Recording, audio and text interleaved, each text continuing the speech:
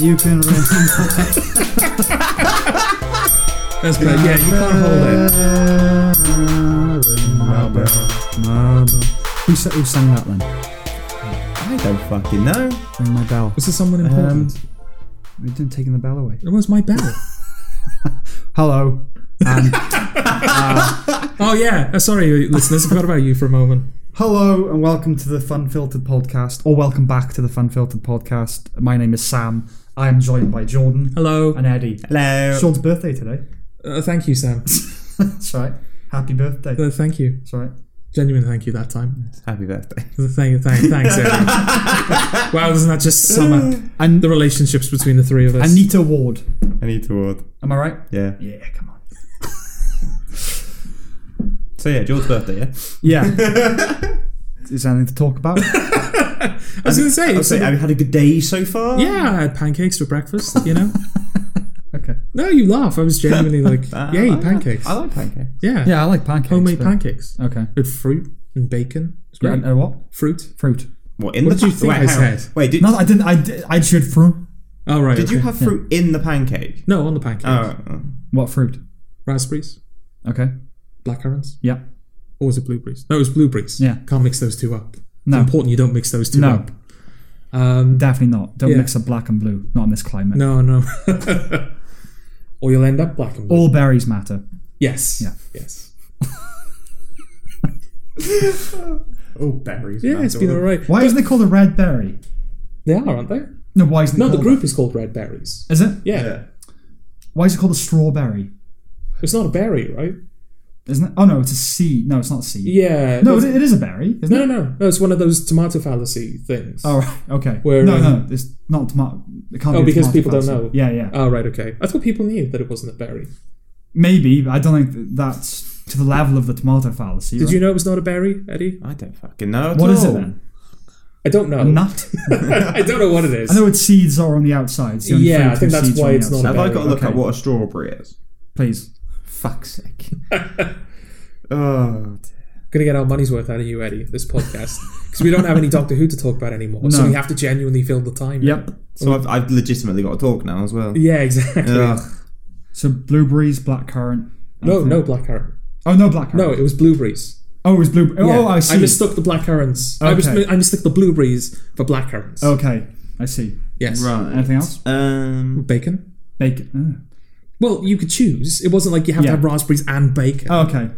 Bacon in the pancakes? No, on the pancakes. There was nothing in the they were yeah, homemade yeah. pancakes. There was On the nothing in the pancakes. On the pancakes. On the pancakes, Like yes. rolled up and you eat it. Well, I didn't roll it up. I suppose that was an option. How do you eat it then? Well, you just as a pancake. Did you eat it like American? What do you mean? You put the pancake on the plate, Yeah. and you put the stuff on the pancake, Yeah. and then you eat the pancake. Yeah, how did you eat it? Well, knife and fork. You just cut it Knife up and fork, you cut it up. Yeah, eat the pancake. How thick was the pancake? Well, like, I can't indicate with my hands because the listeners won't know, but it's probably about, Half an inch. well, like a finger's width A finger's width. or finger's depth. Okay. So it wasn't like a crap. No, it wasn't crap. No. No. it was a pancake. It was a pancake, It was yeah. more along the line of a Greg's pancake. Yes. Yeah. Yeah. Okay. Yeah. Fluffy. Yeah. Fluffy pancakes. Okay. All right. Fair enough. Yeah. I want never- more pancakes now. What Pancakes. I mean, I've never heard of bacon on a pancake. How is that? It's an American thing. Yeah, It's it's an an American thing. Yeah. Okay. But yeah, it's a thing that Yeah. happens. Is it? They mix meat and sweet together. Have you never been to Frankie and Benny's? Yeah. They do that. I've never had it. Okay. Where are Frankie and Benny's from? What? Well, they're Italian American, aren't they? Well, Italian they're not, are they? No, but that's the That's the gimmick. That's the Yeah. theme. That's the story as well. Why is that necessary? I don't know. Like, it's fine. It looks kind of like an Italian American diner kind of thing. It's got a mafia vibe. They needed their own backstory. Yeah, like, do you need to feel like you're eating authentic Italian American I think that's the food? idea. That Yeah. if we have a genuine lore behind our restaurant, Yeah. then it'll sort of make it feel more authentic to the customers. Yeah. Well, wasn't it? I think Chiquitos used to do the same thing. Did they? I think because they're not Mexican, No, but they do Tex-Mex food, Yeah, yeah. but that was their It's whole just the- shtick. the- I miss Intention of it. Chiquitos. That's got there's like two in the whole country. I really miss them. It's gone. Well, first of all, what's a strawberry? It's a hybrid. It's a hybrid. It's like a hybrid. It's a hybrid species. of what? It's.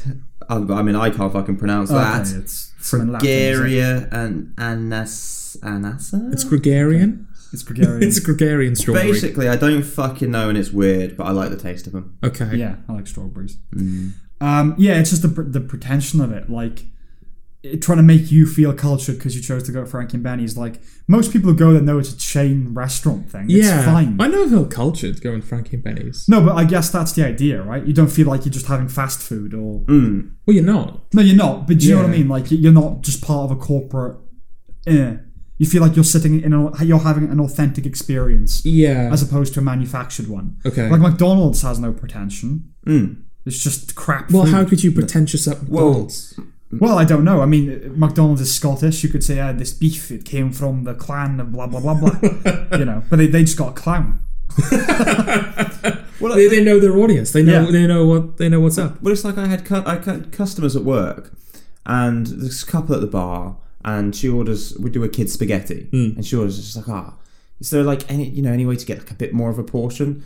And the husband just turns around and goes, "It's fucking microwaved. What do you think you're getting?" And she was like, "Oh, come on, you're in a spoons." Like, Is there any pretension with Spoons? I know that behind the scenes, like he does that whole, now you work for Spoons, you're part of the family bullshit. No, there's not. There's no story with Spoons. Yeah, there's no story there. It's just... I think the individual restaurants do, right?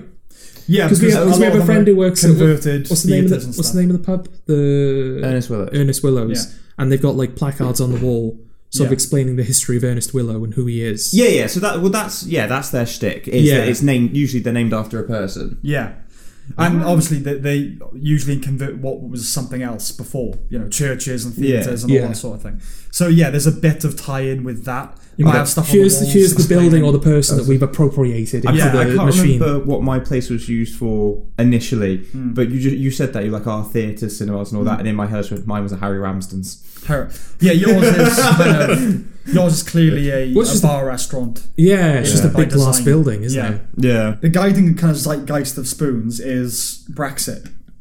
If there's any. Well, now it is. Obviously wasn't always the case. Like, because obviously there were Wetherspoons news magazines in which Tim Martin writes editorials in favour of conservative things. Like, was that magazine just made for him so he could write shit? Yeah, probably. Definitely. Yeah. Because how much changes. And they've got stuff like, Debbie in Wiltshire won Manager of the Year or something. Who gives a shit? Who gives a shit? Yeah, well, because when the Chancellor announced, like, all the different, like, deals and stuff like that, we had the Sunak special drinks, which was just cheaper ales. Yeah. And then the food thing was nicknamed the Rishi Dishy. Right. Okay. The Rishi Dishy deal or whatever it was called. That sounds slightly exotic for Tim Martin. He didn't come up with it. Come on, he just sat there. He's not an exotic man, is he? And that's all he did. Well, he doesn't like those foreign things, does he? He doesn't even like foreign beers. Actually, right. Yeah, can you re-explain to me the Jägermeister thing? Right, so Jägermeister is not officially English. German swill. And so a decision was made high up in the chain, whether it was Tim Martin or not, I don't know, that it was going to be one of the products that we stopped, but because we knew people liked Jägermeister, we would have our own, which is Striker, which is cheaper. Right. Shit. Yeah. And just, it's like... It is it's such a bad knockoff. He found out that Meister was master in German and got nervous. We're not in my pub. Yeah. But it's a bit shit. Yeah. But like there's like other brands of drinks that he sells that aren't British, right? Yeah, but so the way they kind of like got around it, like Kopparberg, it's Swedish or something. It's right? Swedish, but they've got a UK manufacturer. Oh, right. I see. Okay. So he only gets it from the UK manufacturer. Yeah, but then Jägermeister has a UK manufacturer in Manchester. All right, but he's not having any of that. But he's not having that. He's not having bottled stuff, but the pint stuff, yeah. Yeah, he's the most bland person I think I've ever encountered. Not in person, but seen. Yeah, he's a bit of a weirdo. Because when you start Spoons, you get the induction video of chat, talking you through. He's really lovely, and then you meet him when he's pissed. It's all everything's at this level, and he doesn't move his face, and he doesn't. Mm-hmm. It's you feel like repulsed by his baby. Do you think because there's a lot of like if you watch E3, all of the company directors are like that as well, where they're trying to hype you up and they're trying to be like inviting and like we're not here to steal your money, but it's all very robotic. They talk about the most exciting thing that they've ever experienced. Yeah. As if they're just reading out like the shopping list. I think so. Do you think that that's like behavior that is picked up as you ascend through the chain, or do you think these really boring people are just for some reason really like appropriate for that position. I think in Tim Martin's case, it's just a case of being a bit old and a bit outdated. Yeah, he's definitely out of touch. Yeah, out of touch. Yeah. That's the thing with Tim Martin. He's just alienated with his wealth, I would imagine. Yeah. Whereas with E3, I think that's probably more down to they're quite aspy people. Okay. Rather than like disconnected from the reality. Yeah. They are nerds. I can understand how your wealth would disconnect you from other people if you had a significant wealth like Tim Martin does. But surely the guy's got a lot of time on his hands. There's no real excuse. He goes around and gets pissed. Yeah, there's no real excuse for him to be out of touch. He's got nothing but time, basically. Well, what does he do? Because he's the CEO. Yeah, from the multiple people that I know who've worked at Spoons, that seems to be my understanding of him. He picks one of his pubs at random, goes there and gets drunk. Yeah, well, that's all he does. It'll come down to like Cardiff and go to all of them. He and then collects the check. Just an aspect as Jeremy Clarkson without the charisma. That's what I get from him. The kind of guy who would live in the country, wears denim and goes to the pub. Yeah. Thinks all like learner drivers should be shot. Like that kind of guy. Yeah. Hates cyclists. Yeah. Yeah, he definitely hates that kind of guy. But he just lacks the charisma. I'm definitely getting sacked when this goes live. Is he still in trouble? Is Spoon still in trouble after that whole lockdown malarkey with the wages? Nah, people realise they want cheap drinks. Yeah. I had a woman literally come up to me and she was like, well, I was going to boycott. And then I remembered it was cheap. And then you did the Eat Out to Help Out deal, which was 50% off. And, well, we've been here every night this week. I was like, I fucking know you have, love. Yeah. You know, it's one of the... I know you from the beginning said that this wasn't going to change people's minds. But it is one of those things where I was like, I wasn't sure. I thought, like, maybe in this age of people who claim to have morals and like we're going to change things and with justice and all that shit, I thought maybe some people would stick by it. But now that Spoons is reopened and everyone is going back, it's like, yeah, of course that was going to happen. Well, before we talked about like with the riots and everything, and just it was so Are we stated, by the way, what this whole Spoons malarkey is? We'll do it in a sec. Okay. The riots, we were saying it was surprising because you assume that people have a base level of, when all said and done, there's a base morality of, well, you can't kill people. Remember? And that was what was so surprising about it. I think Spoons is one of the few things that's actually held up. Where you're like, Spoons is the base morality. The courage of your convictions will not hold up. Yeah. There are some things that just won't change, and Spoons is definitely one. Like, whatever you say, you're going to go back to Spoons because it's cheap. Yeah. And you're young and you don't have any money. Yeah. Maybe it's a financial thing. Or you're old, financial boycott. You're old and you're alcoholic. Or you're old and they'll keep saying. But they didn't care anyway, right? Well, no, I suppose no. Yeah, they didn't. The Spoons fiasco was that he was initially refusing to pay furlough. No, so what he said was that he couldn't pay afford us without the government's help. Yes. Yeah. That's what he said. And then the unions like stood up and made a deal about it. Yeah. And then the very like next day, we all got told we were being paid furlough like week 1. Well, but he couldn't afford it without the government, but the government were paying most of the furlough. Yes, but the furlough scheme wasn't originally going to start until the end of April. Yeah, there was like a month delay between them going on furlough and then being paid for furlough. I see, okay. So that was going to be the thing. Yeah. And then we just got paid. Yeah. Straight from the off. Everyone was like, like even now we've had people who think we didn't get paid. Yeah. The entire time. It's like, no, that's bollocks. As that Never Spoons app, is that still a thing? It is still a thing. Yeah. What's that? It's basically an app that I assume it was developed independently by someone. Yeah. Basically, they'll give you a list of non-Wetherspoons pubs in the area that you can go to. Okay. Yeah. Yeah, 20 quid for a pint. Yeah, exactly. Yeah. It's always frustrating when shit like that happens, though. Because, like, we've defended capitalism, I guess, a couple of times on this podcast. It's like, it's a flawed system, but it's the best system that we have. Yeah. And I've always, like, expressed frustration when people are like, oh, we shouldn't have such things as billionaires. That's just proof that it's a broken system. Yeah. It's like, no, it's proof that you can... You can become a billionaire. You can become a billionaire. Yeah. That system allows you to be as successful as that. But then you have companies pulling bullshit like that. But that's not a byproduct of capitalism, is it? It's not, but it makes it harder to defend, doesn't it? Not capitalism. A little bit. Why? Well, just because that's the system that they're exploiting almost, isn't it? Oh. Like this guy is making God knows how much money a year. Yeah. And then, when push came to shove, he was like, I don't have the money to pay all my staff. Yeah.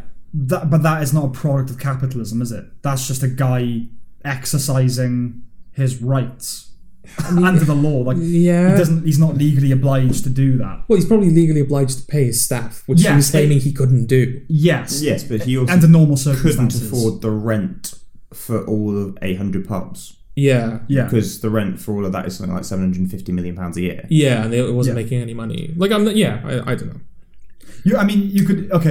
You could say in a way it's a byproduct because he's a greedy man. Yeah. And it's only possible to be as greedy in a capitalist system. Yeah. But I wouldn't say that's a critique of capitalism as it is a critique of Tim Martin. Yeah, no, it's the greed it is. That's what makes it difficult. Like at the moment I'm going through a redundancy, both me and my father, because we worked for the same company.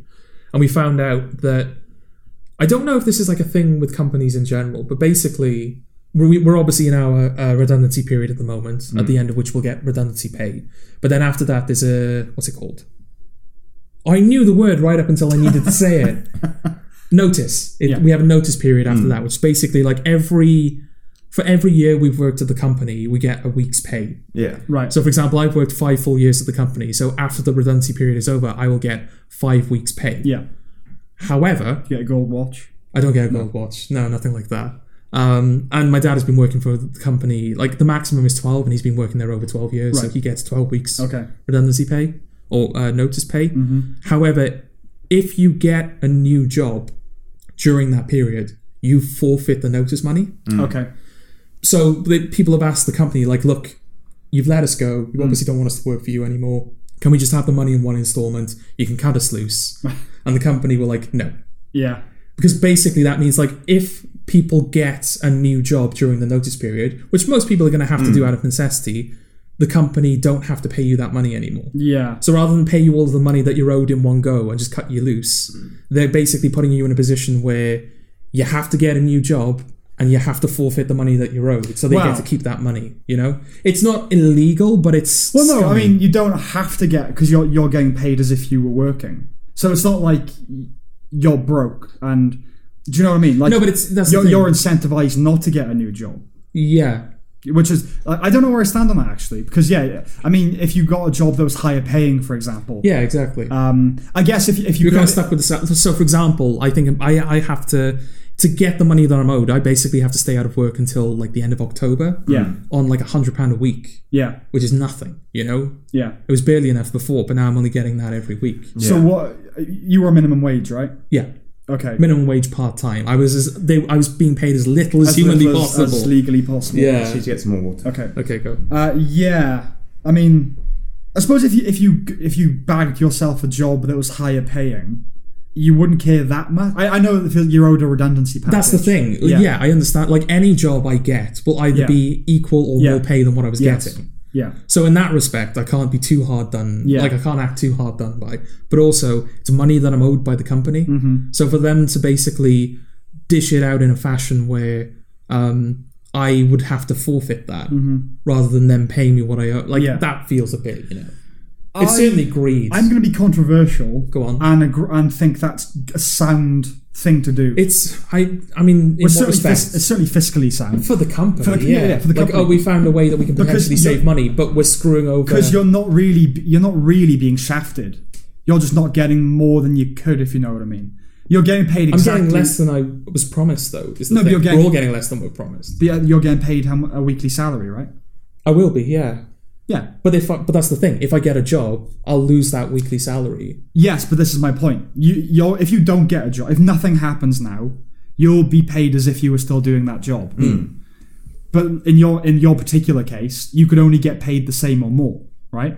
So they're not like fucking you over in that sense. You're just not getting more money, like your redundancy and a new salary. Yeah. So I don't know where I stand on it. I'm definitely not like... I mean, I'm thinking more about... Yeah, that's the thing. Like, I was so low down the food chain, this kind of stuff doesn't really... Yeah. It's more the people who worked there for like 20, 30 years, how they're kind of getting like shafted a little bit. A lot of the people who worked there, because it was... they dealt with cars. Yeah. A lot of the staff own company cars, which they have to give back to the company because they no longer work for the company anymore. So they're going to be left without a vehicle on a weekly salary that's probably not going to be enough for them to buy a new car. Yeah. I suppose because the company, I mean, they could probably afford to pay lump sums.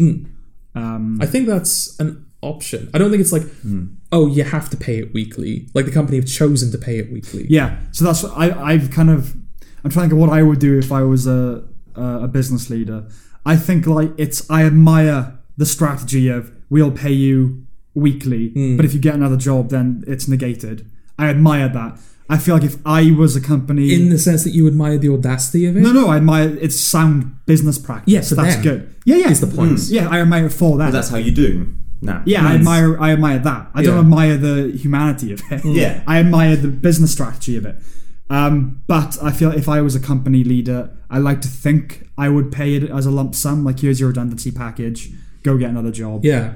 Yeah. Because that's the argument a lot of people are making. It's like, you got rid of us. You don't want us to work here anymore. Yeah. You've broken the law. This is a whole other thing. But you've like broken the law basically by not offering us positions within the company. Right. And yet you're keeping us on a leash. You're not cutting us free even though you don't want us. You know?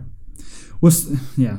I mean, in an ideal world, they would want you is the thing, right? Yeah. They just that's the thing. This whole you going. breaking the law thing. This is not something that I knew about. Yeah. This is something that I've heard from people, but I trust them. And that is that apparently, again, I don't know if it's just a this company thing or whether it's a general thing. If you're made redundant through circumstances beyond your control, so not like you weren't fired, like what happened with us. It's like our business flooded. Yeah.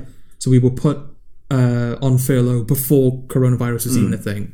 Now we've all been let go because that business is not going to be refurbished. What the company then have to do is everyone at dealerships or like other businesses within a reasonable distance have to also be made redundant, and then everyone has to reapply for their jobs. Right. Which what that basically means is you're not losing the best people. So say, for example, I'm the third best salesman at X dealership, and X dealership gets shut down, but there are people at Y dealership who are infinitely worse at their job. I'm given the chance to keep my job at their expense. So the company are always keeping the best staff, if that makes sense. But the company are not doing that. Right. Even though it's a legal requirement for them to do that, and the businesses are in close proximity, they're just letting those people go. They're not giving them It's a legal requirement, is it? Apparently, yeah. That's weird. That shouldn't be legally required, right? Well, that's the thing. It's sort of on the surface, it seems a bit like, oh, you lose your job, like you're made redundant, but someone else loses their job. But what that ensures is that the best people are always keeping their jobs. Yes, like I'm all for the meritocracy, but it feels like that should be the company's decision, not like... Well, that's their argument. It's our decision. It's not a legal requirement. It's our decision. I mean, they've also said that like these other businesses would also have to be shut down for that to come into effect. Yeah. To which the counter argument is, well, if those businesses are shut down as well, what jobs are we reapplying for? It's a legal... I mean, it either is a legal requirement or isn't, right? Yeah. Like, if it is, then they've got to do it. Yeah. If it isn't, then I don't think they should have to do that. Okay. Because, yeah, like, it's not right that... I get by because I'm the 5th best salesman at this thing. I'm not the best. I'm not the worst. But you know what? Like, I do my job. And all of a sudden I've lost it because you had the unfortunate flooding. And now their best salesman is kicking everyone down a peg. Yeah. And so I lose my job. Which I understand. But then again, if you are the worst employee in that company, why should a better employee lose their job because of circumstances beyond their control? But it's an act of God, isn't it? It is an act of God. I'm all for meritocracy. Like, I think, the best people should keep their jobs. But at the same time, it's a little bit unfair. That, like, but I did my job. Like, I might be the worst, but I'm still good at it. But all of a sudden, because a fire happened over there, I've got to lose my job now. Yeah, that's not fair. Not necessarily. Like, you could be the worst at your job because you don't do your job properly. Yeah, but I'm saying, let's take the example of someone who is good at their job. They're just the worst at it. Yeah. It's not fair they should have to lose it because an unfortunate thing happened over there. Isn't it just as unfair that the best salesman shouldn't lose his job because bad luck. That you just had shit luck, I'm afraid. Do you know what I mean? The worst salesman's had shit luck as well. Because he lost his job, even though somebody else's dealership. Yeah, but that's a man-made disaster. I'm talking about like this literally act of, well, not literally, but you know what I mean. It's an act of nature, isn't it? It's flooding. It's not like the company reshuffling or a shit thing happened to you. Sorry, dude. Like, I think they should try and find positions for those salesmen in other branches. I don't think it should just be, you're done now. Yeah. but I don't feel like it's fair that someone loses their job because of that. It's like, is there an opening? All right, we'll put you here. But that's the other thing as well. It's not just, right, who's the worst salesman? Okay, you, bye-bye. Everyone is given the opportunity. Everyone's given the same opportunity. You've all been made redundant. Yeah. There are X amount of jobs available. Go for it. You know? What do you mean? Well, that's the system. Yeah. If a salesman loses their job, then somebody in a dealership within reasonable distance, they all lose their jobs. So all of the salesmen have to reapply for the salesman jobs, and the best salesmen get in. Right. And the worst salesmen lose. What are you saying? Right. A flood happens at site A. Yeah. And person A is the best salesman at site A. Yeah. And then person B is the worst salesman at site B. Yeah. And the company really wants to place person A somewhere. Yeah. It is a sensible decision to go, well, we get rid of person B at site B and put in person A. Yeah. I'm kind of, like you would do that if you were a sensible company. Yeah. But I would still, like I said, there's a buffer between that. Like I said, it's not just we're getting rid of person B without you can trial, reapply. if that makes sense. Like you're both given the same, you both have to reapply for that job. You're given the same opportunity. Yeah, that's fair. And maybe it would be a case of, okay, now you've got to fight for your job again. Everyone's got to like make X amount of sales. Yeah. And, here's your chance to prove that you're actually not the worst salesman. Yeah, that's fair. Yeah. But that's the grassroots labour thing of me saying I still think it's unfair. If you were coasting, but you were doing your job, and all of a sudden, because someone else had bad luck, you have to lose your job. Yeah, that's like fight the system. No, I think that's interesting. Like, is that actually a good system? Like, if one person loses their job, everybody's made redundant, so everyone has an equal opportunity to regain their job. I don't know about being made redundant. I would say, okay, they've lost their jobs, but they're really good people over there this company wants to keep. So we're going to set a threshold, and if any of you fall below this threshold at site B, you're going to be terminated, and we're going to bring in the better people from. Yeah. I think that's a good system. But it's also by making it smart as well. Yeah, and it gives the coasters incentive to do better. But it also it also gives them the opportunity to properly assess the person at site A.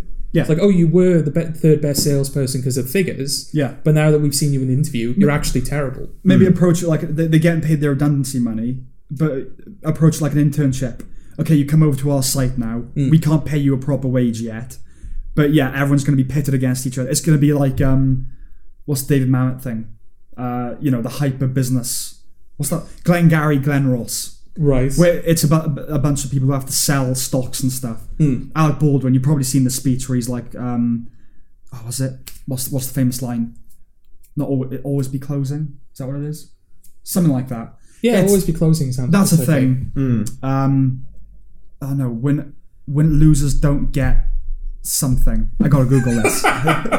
It's like a very famous, like hyper masculine. All these guys like having like ulcers and sweating over keeping their jobs. Right. Glengarry Glen Ross. I'm doing the Eddie. You are doing the Eddie. Losers. Real talk, Eddie. Though, what's the point in having him if he can't even remember shit? That is what you're good for. To be fair, you just know shit off the top of your head. That's what I'm good for, is it? Yeah. Not keeping this podcast afloat. No. I mean, you provide the house. I provide the house. Yeah. You have to bear with me here. Now, only closers get coffee. Bitches. No, only closers.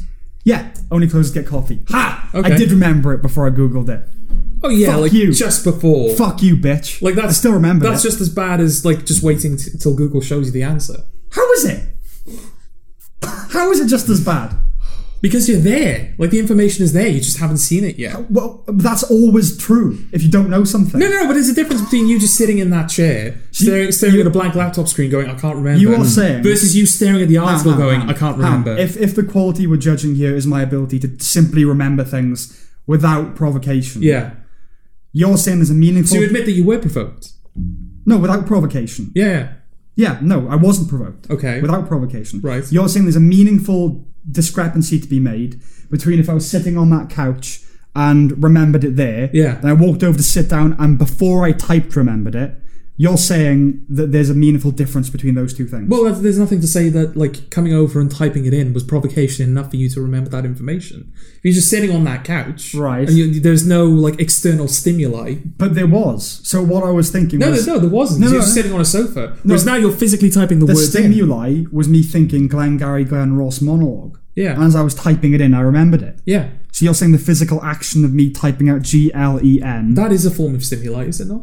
Okay, but what are we judging here? Should I have to remember things without thinking of things? Is that what you're saying? No, you shouldn't have to make the effort to go find that information. But what's thinking if not making an effort to think of something? No, physically. A physical effort.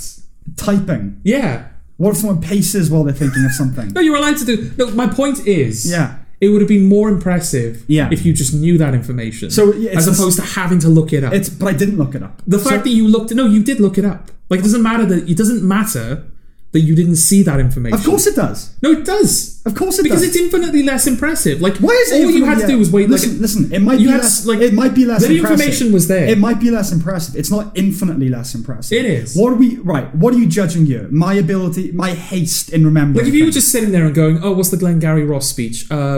Closers always get coffee. Yeah. Like, oh, that's impressive. What's that Glengarry Only Ross closers speech? get coffee. Yeah. Yeah. That's what I said. No, you didn't. You said closers always get coffee. You said closers always get coffee. Okay. Only closers get coffee. It was the same words. No, always wasn't in there. Yeah, closers always get coffee. No, only closers get coffee. Only closers get coffee. It was the same principle. No, it's not impressive. Okay. Oh, I missed this so much. My point being, Sam, if you were just sitting in that chair and you were like, oh, what's that information? Yes. Oh, this is the information. That's impressive. But if you go, what's that information? I can't remember. I got to look up that information now. That's less impressive. Let's put the hedge in there that I didn't see the information. I did remember it. Yeah. But I was typing as I remembered. Yeah. So if what we takes the shine off it at the very least. Would you not agree? I'm trying to figure out what you're trying to... If you're judging my haste at remembering it, yes, it is less impressive that I didn't remember it instantly. Yeah. Okay. Yes. Yes. I'm with you there. Yeah. Yes. But I did remember it. If you see like a fire breather, and he's just in the street and he just breathes fire, you're like, holy shit, that's really impressive. Yeah.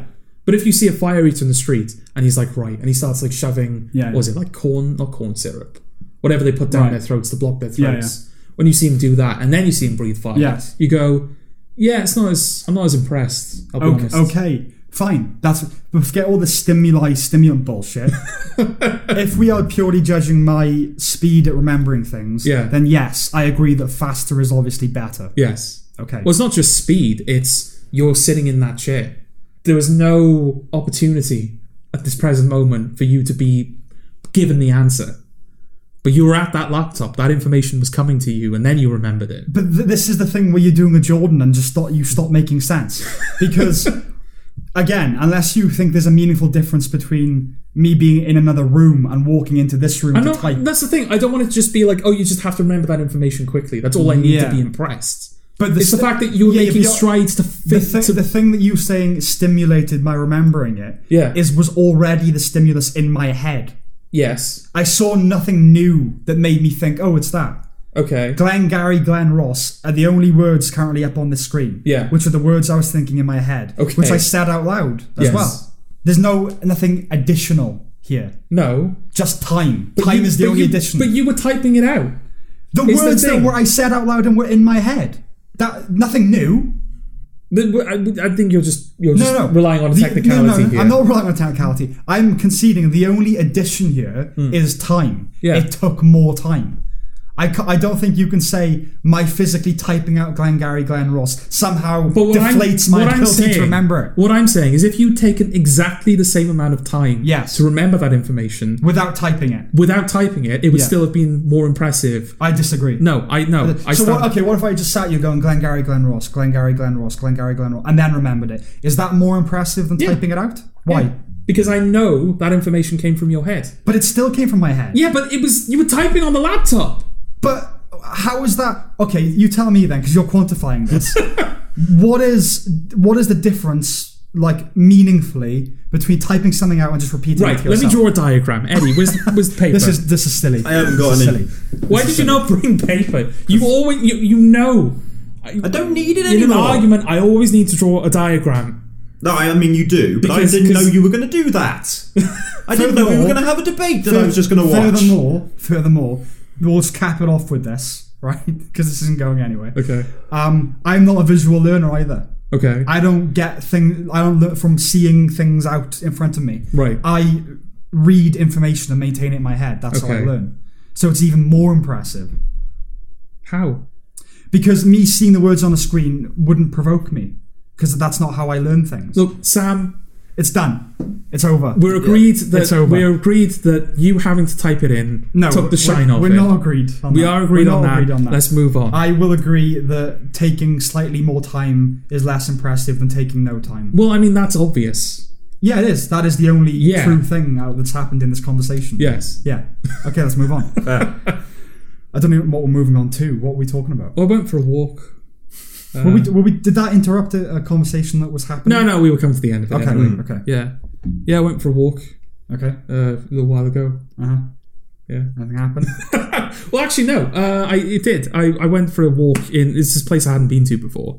It's like this forestry area. And on my way back, I encountered these two people who were lost.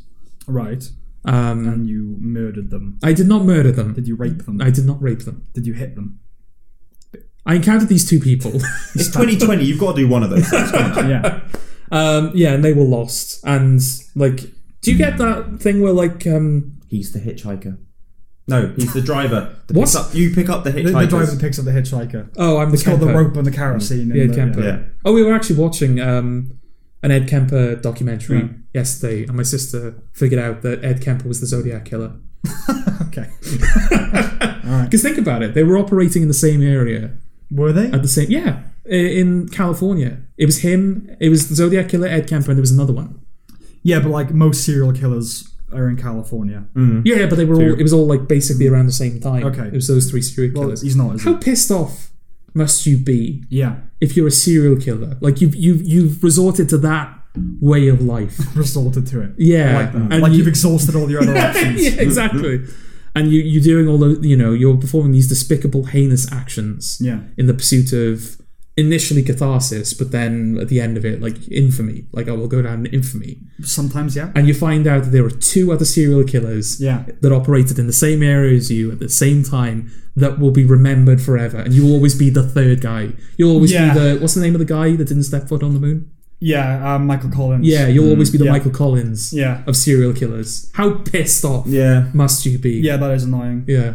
It's like sort of like the whole thing of it inside Llewyn Davis, isn't it? Like, what if you were the guy that happened to play the open mic on the night that Bob Dylan did? Yeah, exactly, yeah. Yeah.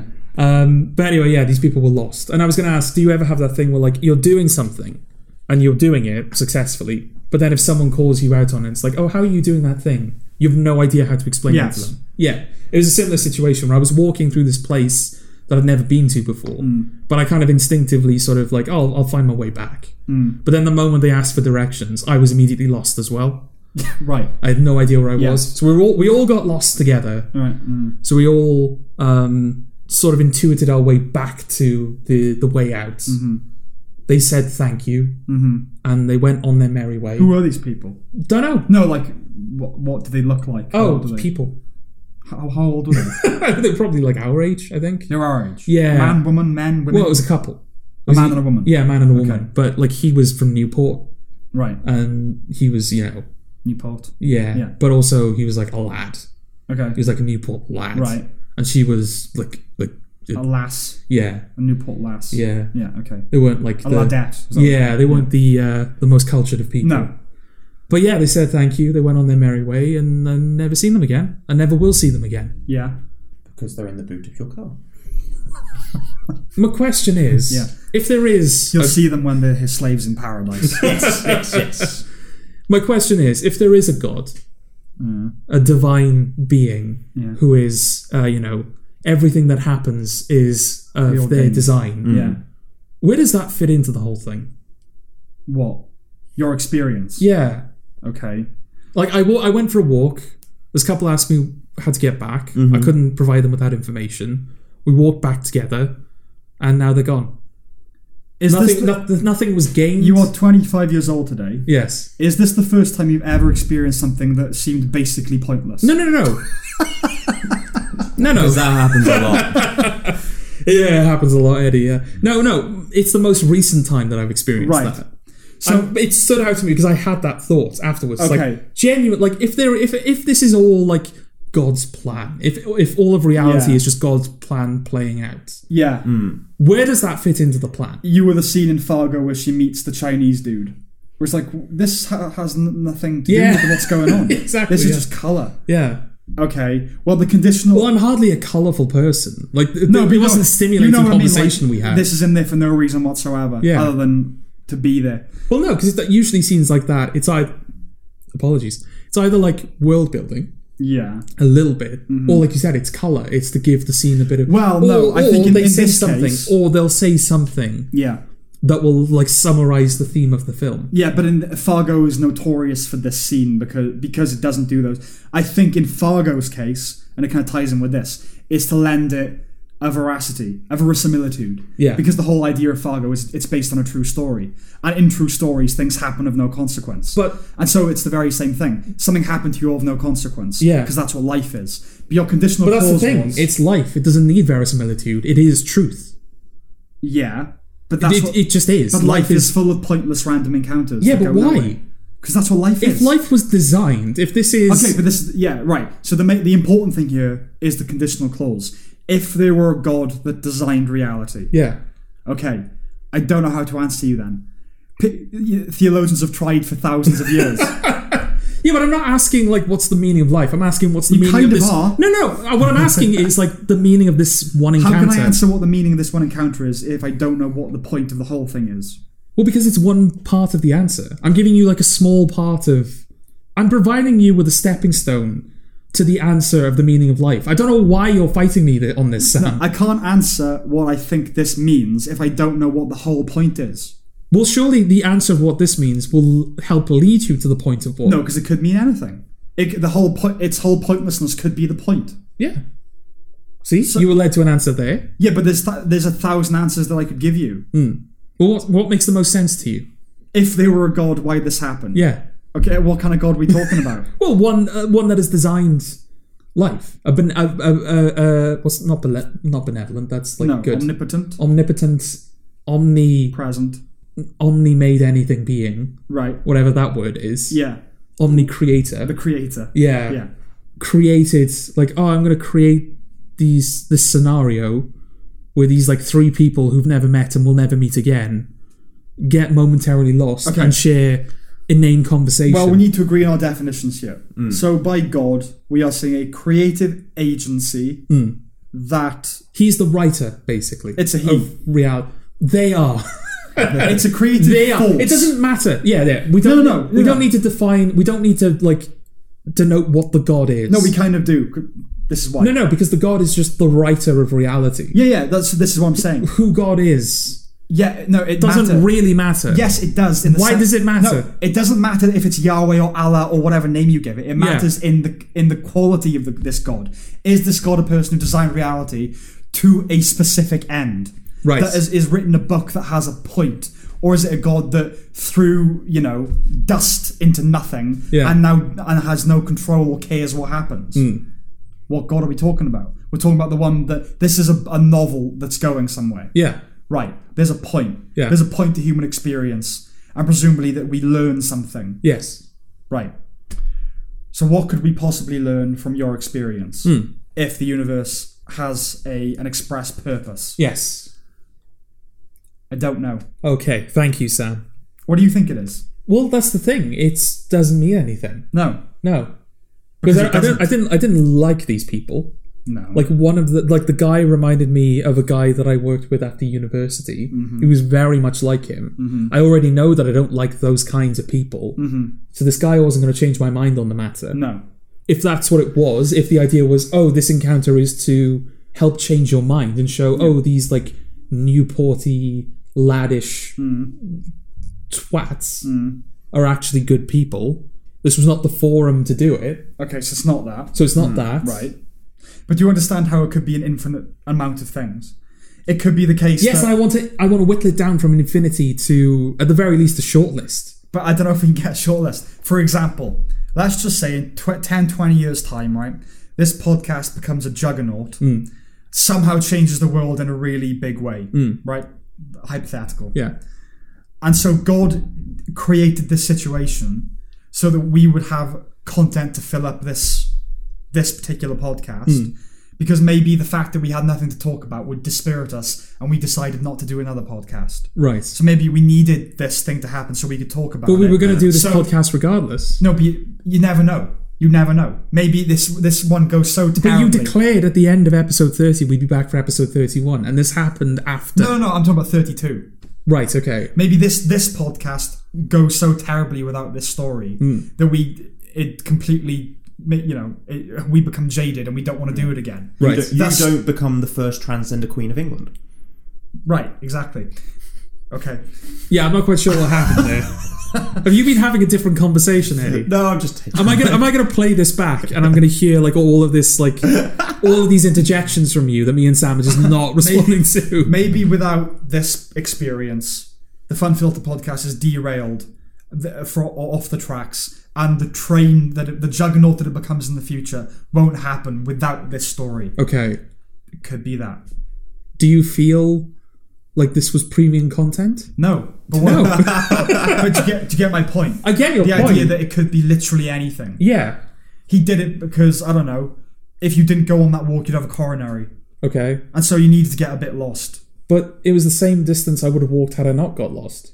Okay, it was not that then. Maybe it's, I don't know, maybe that it depends how you judge it. Because it's like, you can't say maybe he did this to stop something else from happening, because he's the one that decides that thing never happened anyway. Yeah. So it's not like, oh, those people needed to get lost because otherwise there would have been a tragic road accident, or it can't be that. Yeah. So it could be anything. Maybe it's important in their story, not in yours. Yeah, exactly. I mean, that is possible, but like I said, I'm hardly a colourful individual. No. It's not like they left and like, do you know what? I'm sad we'll never see that person again. Yeah.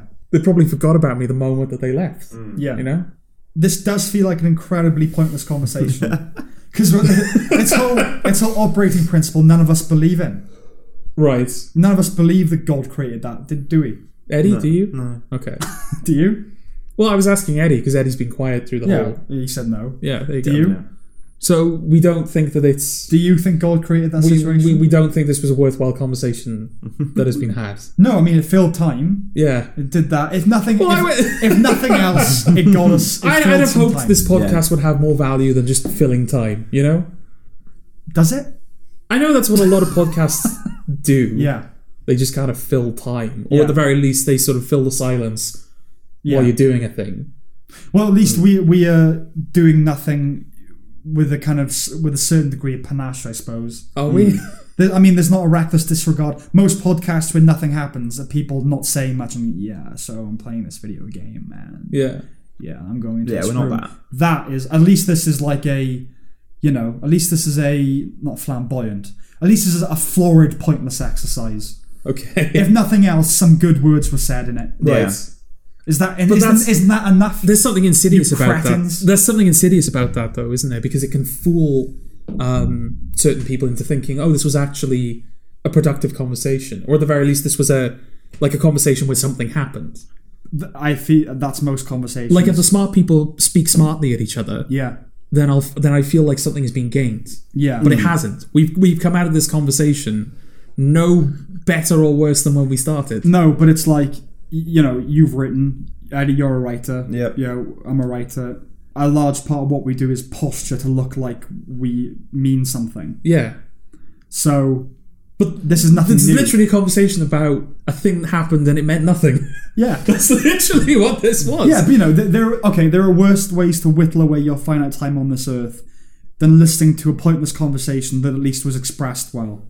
Okay. Because there are pointless conversations that aren't even expressed well. Right. And that truly is a waste of your time. Like?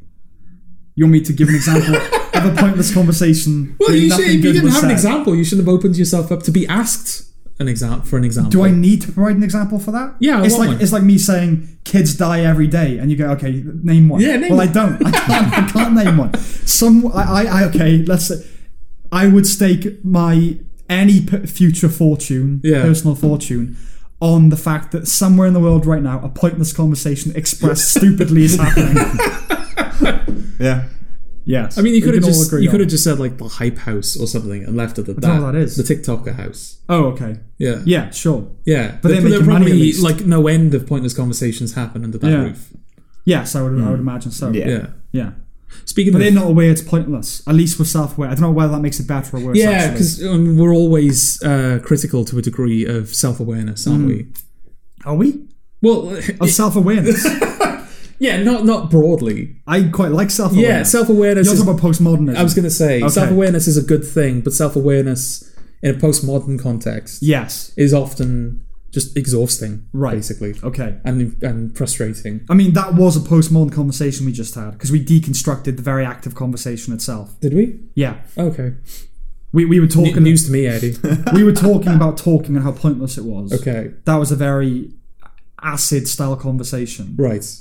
And now we're talking about how Right. yeah Yeah, it's postmodern. yeah, which Yeah. again is a very acidy thing. You just It is. layer on It's postmodern the squared. levels of conversation that you're having Yeah. Yeah. until like the initial conversation is just sort of like buried underneath these layers and layers of Right. garbage Yeah. until you can't even remember. Yeah, but What you were talking the thing about. that we usually dislike about postmodernism is that it's smart ass. And Yes. I think, what has this conversation been if not a lament? Okay. We've not been raveling it. Look how ironic we are. Like kind of deconstructing the art of conversation. It's just been like, why are we doing this? So let's carry on and forget Okay. that ever happened. Well, I brought up the hype house. I brought up TikTokers. Do you want to talk I feel about? lightheaded now. Well, do you want to talk about Belle Delphine? Sure. Oh. I feel like that's an acceptable segue, right? Yeah. TikTok is the Belle Delphine. Yeah. Pointlessness, Belle Delphine. So we mentioned her. I think it was 2 episodes ago, right? Was it 2? Okay. I think so. It's difficult to know because we record like a week in advance. Yeah, we mentioned it, and you were listening back to that audio. Yeah. And I think decided, I'll actually look up who Belle Delphine is Right. because you have no idea. No idea. Are you familiar with her mistake. I'm relatively familiar with her, yes. now? Do you agree with Eddie's statement that it was a big mistake? To look her up? Yeah. I don't know. My whole Are tone... you? Do you feel happier knowing that you share not a happier. planet with Belle Delphine? No. But you know when someone is really angry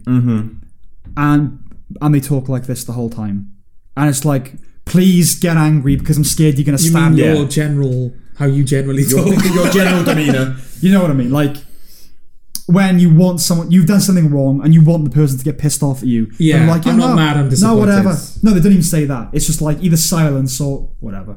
Okay. So please give me an emotional Yeah, response. yeah. That is sort of my response to Belle Delphine. Not subdued anger. I've gone past kind of feeling anything about it. Right. And I'm just like this about it. Okay. Yeah.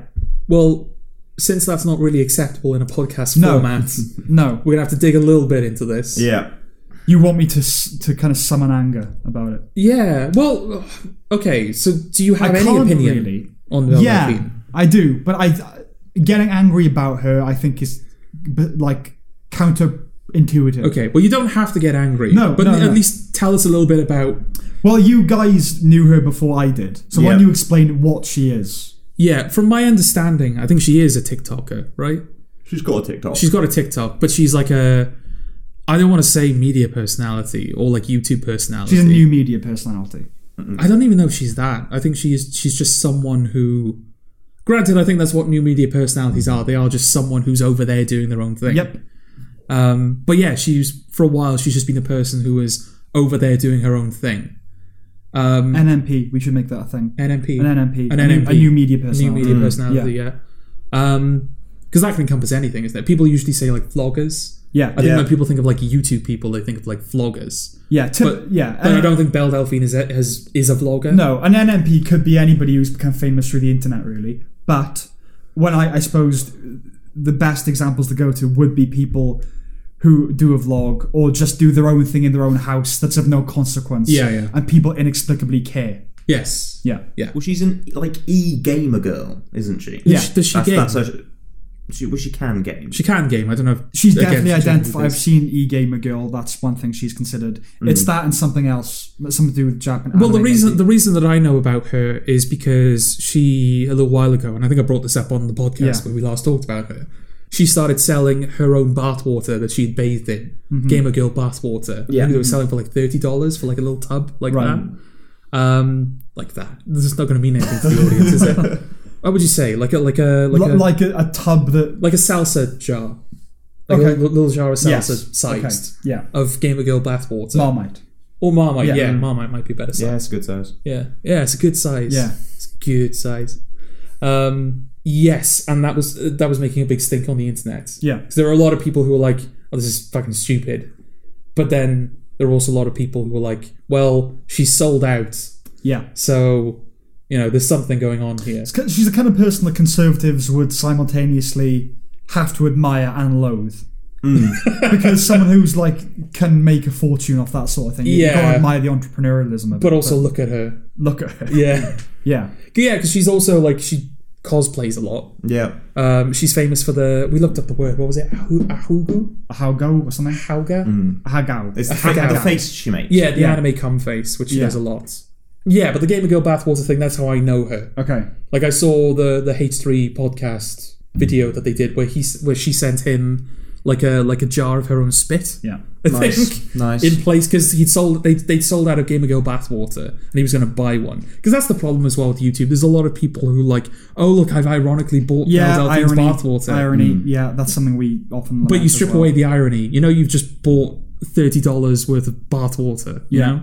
As Mark Kermode says, postmodernism means never having to say your story. Yeah, exactly. There's like one video.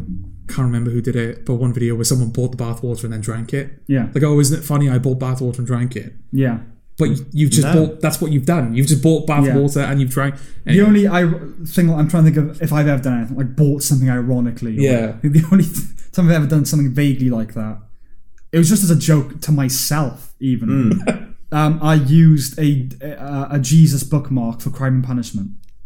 Right. So I like the idea of putting Christ into a nihilistic There's novel. a bit more going on there than drinking bathwater. Yeah, but it was just whenever I glanced, I go, God, I'm brilliant, aren't I?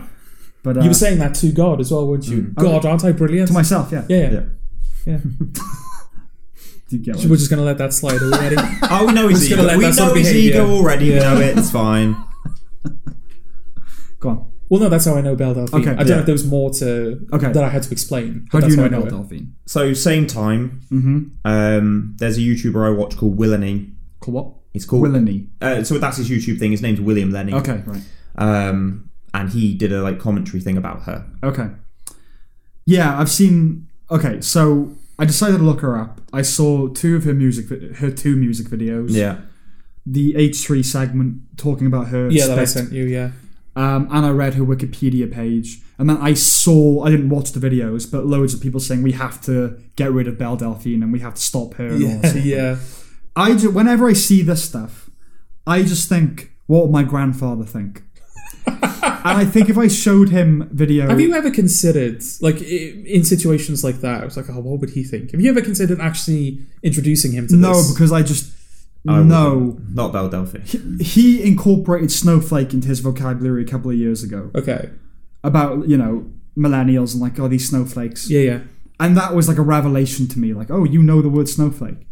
One of the reasons I wouldn't show him is I think if I showed my grandfather a video of Belle Delphine, he would die of bewilderment. Okay. It would confuse him so. Like, what is this? Yeah. I don't even know. I have no context for what this is. Yeah, that's fair point, actually. So on the H3 podcast, they like her, right? Or he does, anyway. That's the thing. I don't know whether he sincerely likes her. A lot of people who have collaborated with Belle Delphine, I don't know if they sincerely like her or whether they're doing it for the memes, as it were. Yeah, or ironically. Yeah. I think she deserves neither our respect nor our hatred. Okay. She's just a consequence of the world as it is. Okay. There's no point getting angry about it. It genuinely transcends that for me. I'm not annoyed by it. She is to be regarded with a dispassionate, okay, maybe with a tinge of defeat in it, but the appropriate response to her is, okay, I never have to look at you ever again. Right, okay. She is to be made peace with and ignored. Okay. That's my opinion on Belle Delphine. There's no use getting like, oh, these fucking millennial. No. that she's a consequence of how the world is now. She is, and she makes absolute bank, in terms of money. So, you can't really fault the fact that she's just... Yeah, that's the thing. That's why you shouldn't hate her, because even if it's mercenary, she's catering to the baser impulses of her tragic fandom. Yeah. It seems to be a theme with this podcast, isn't it? What? Making money at our expense. Making bank at our expense. Mm. We're talking about spoons and stuff in the beginning. Now we're talking about Belle Delphine. Yeah. Yes, I mean... Simpery. Is it Simpery? Yeah, Simpery. Because, what's the other one? Pokimane? Pokimane. She's another one. Where I think she's just sincerely a streamer, right? She doesn't, Yeah. But, yeah, there are a lot of... There's a simp community around her. Yeah. Yeah. If one allows oneself, you could be angry. One could be angry about the fact that if there's just a finite pool of money in the world and some of it is going to her when it could be coming to us, for example. Okay, but you know what? We don't look like her. No, we're not her. Yeah, we don't put up the same kind of videos. We don't put up the same kind of videos. That would be interesting. That's a question. Us doing an ass video. Yeah. I know it's kind of impossible to answer because if we looked like Belle Delphine, we wouldn't be the same people. Exactly. Yeah. Because our personalities have molded, our circumstances have molded our personalities. Yeah. But do you think if you looked, to the best of your knowledge, if you looked like Belle Delphine, would you make videos like that? I can't even speculate because, you wouldn't be you if you looked like that. Yeah. The only thing I can speculate on is if I overnight looked like that. Yeah. I often thought if I really pumped iron and I suddenly got ripped, would I be one of those guys who takes his shirt off at every opportunity? And I think I'm a human being for a week, for a week, and then I go, you know what?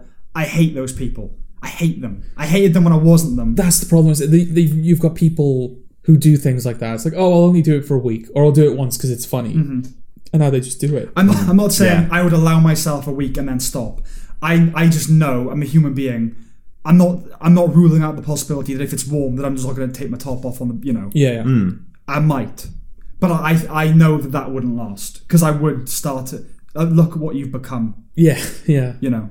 But yeah, of course you would for a bit. Yeah, you're a human being. You can't say that you wouldn't, right? You would. You'd be tempted to. Yeah. I can't answer. No. If I looked like her, what would I be like? You know, but no, I'd like to think no. Yeah, obviously, I'd like to think no. Yeah. Well. Do we have anything else to say about Belle Delphine? No, I don't think so. Okay. No. Yeah, a little less angry than I'd hoped. Yeah. But I agree with your assessment. It's just ignore it. Yeah. Just go away. Fart. Fairy dust. Gone. Fairy dust. Gone. So do you want to talk about the exam thing? Oh yeah, another bit of malarkey that's been happening in the past week or so. The A-level exam results happened. And obviously because of COVID, they weren't able to actually sit the exams. Yeah. So I think the idea was that the teachers, it was going to be assessed on their performance in class, a bit like university, where it's your performance in class. And then rather than doing the exam, the teachers would put forward a predicted grade. Yeah. And then the exam board would sort of decide on your final grade. Yeah. Now, my sister has gone through this process, which is why I've been following it so closely. So she was predicted to get 2 A's and a B, because she was doing 3 A levels. She was awarded a B and 2 D's. Okay. In 2 cases, 2 grades lower, and in 1 case, 3 grades lower than what she was predicted. Yeah. Now, this is all based apparently on some algorithm that the WJEC, which is the exam board, put together. They basically fed all of this information into this algorithm, and it gave them these results. It doesn't seem right, does it? Well, I don't know. I don't know much about it. One of the things I read was that students were going to be able to choose based on one of 3 things.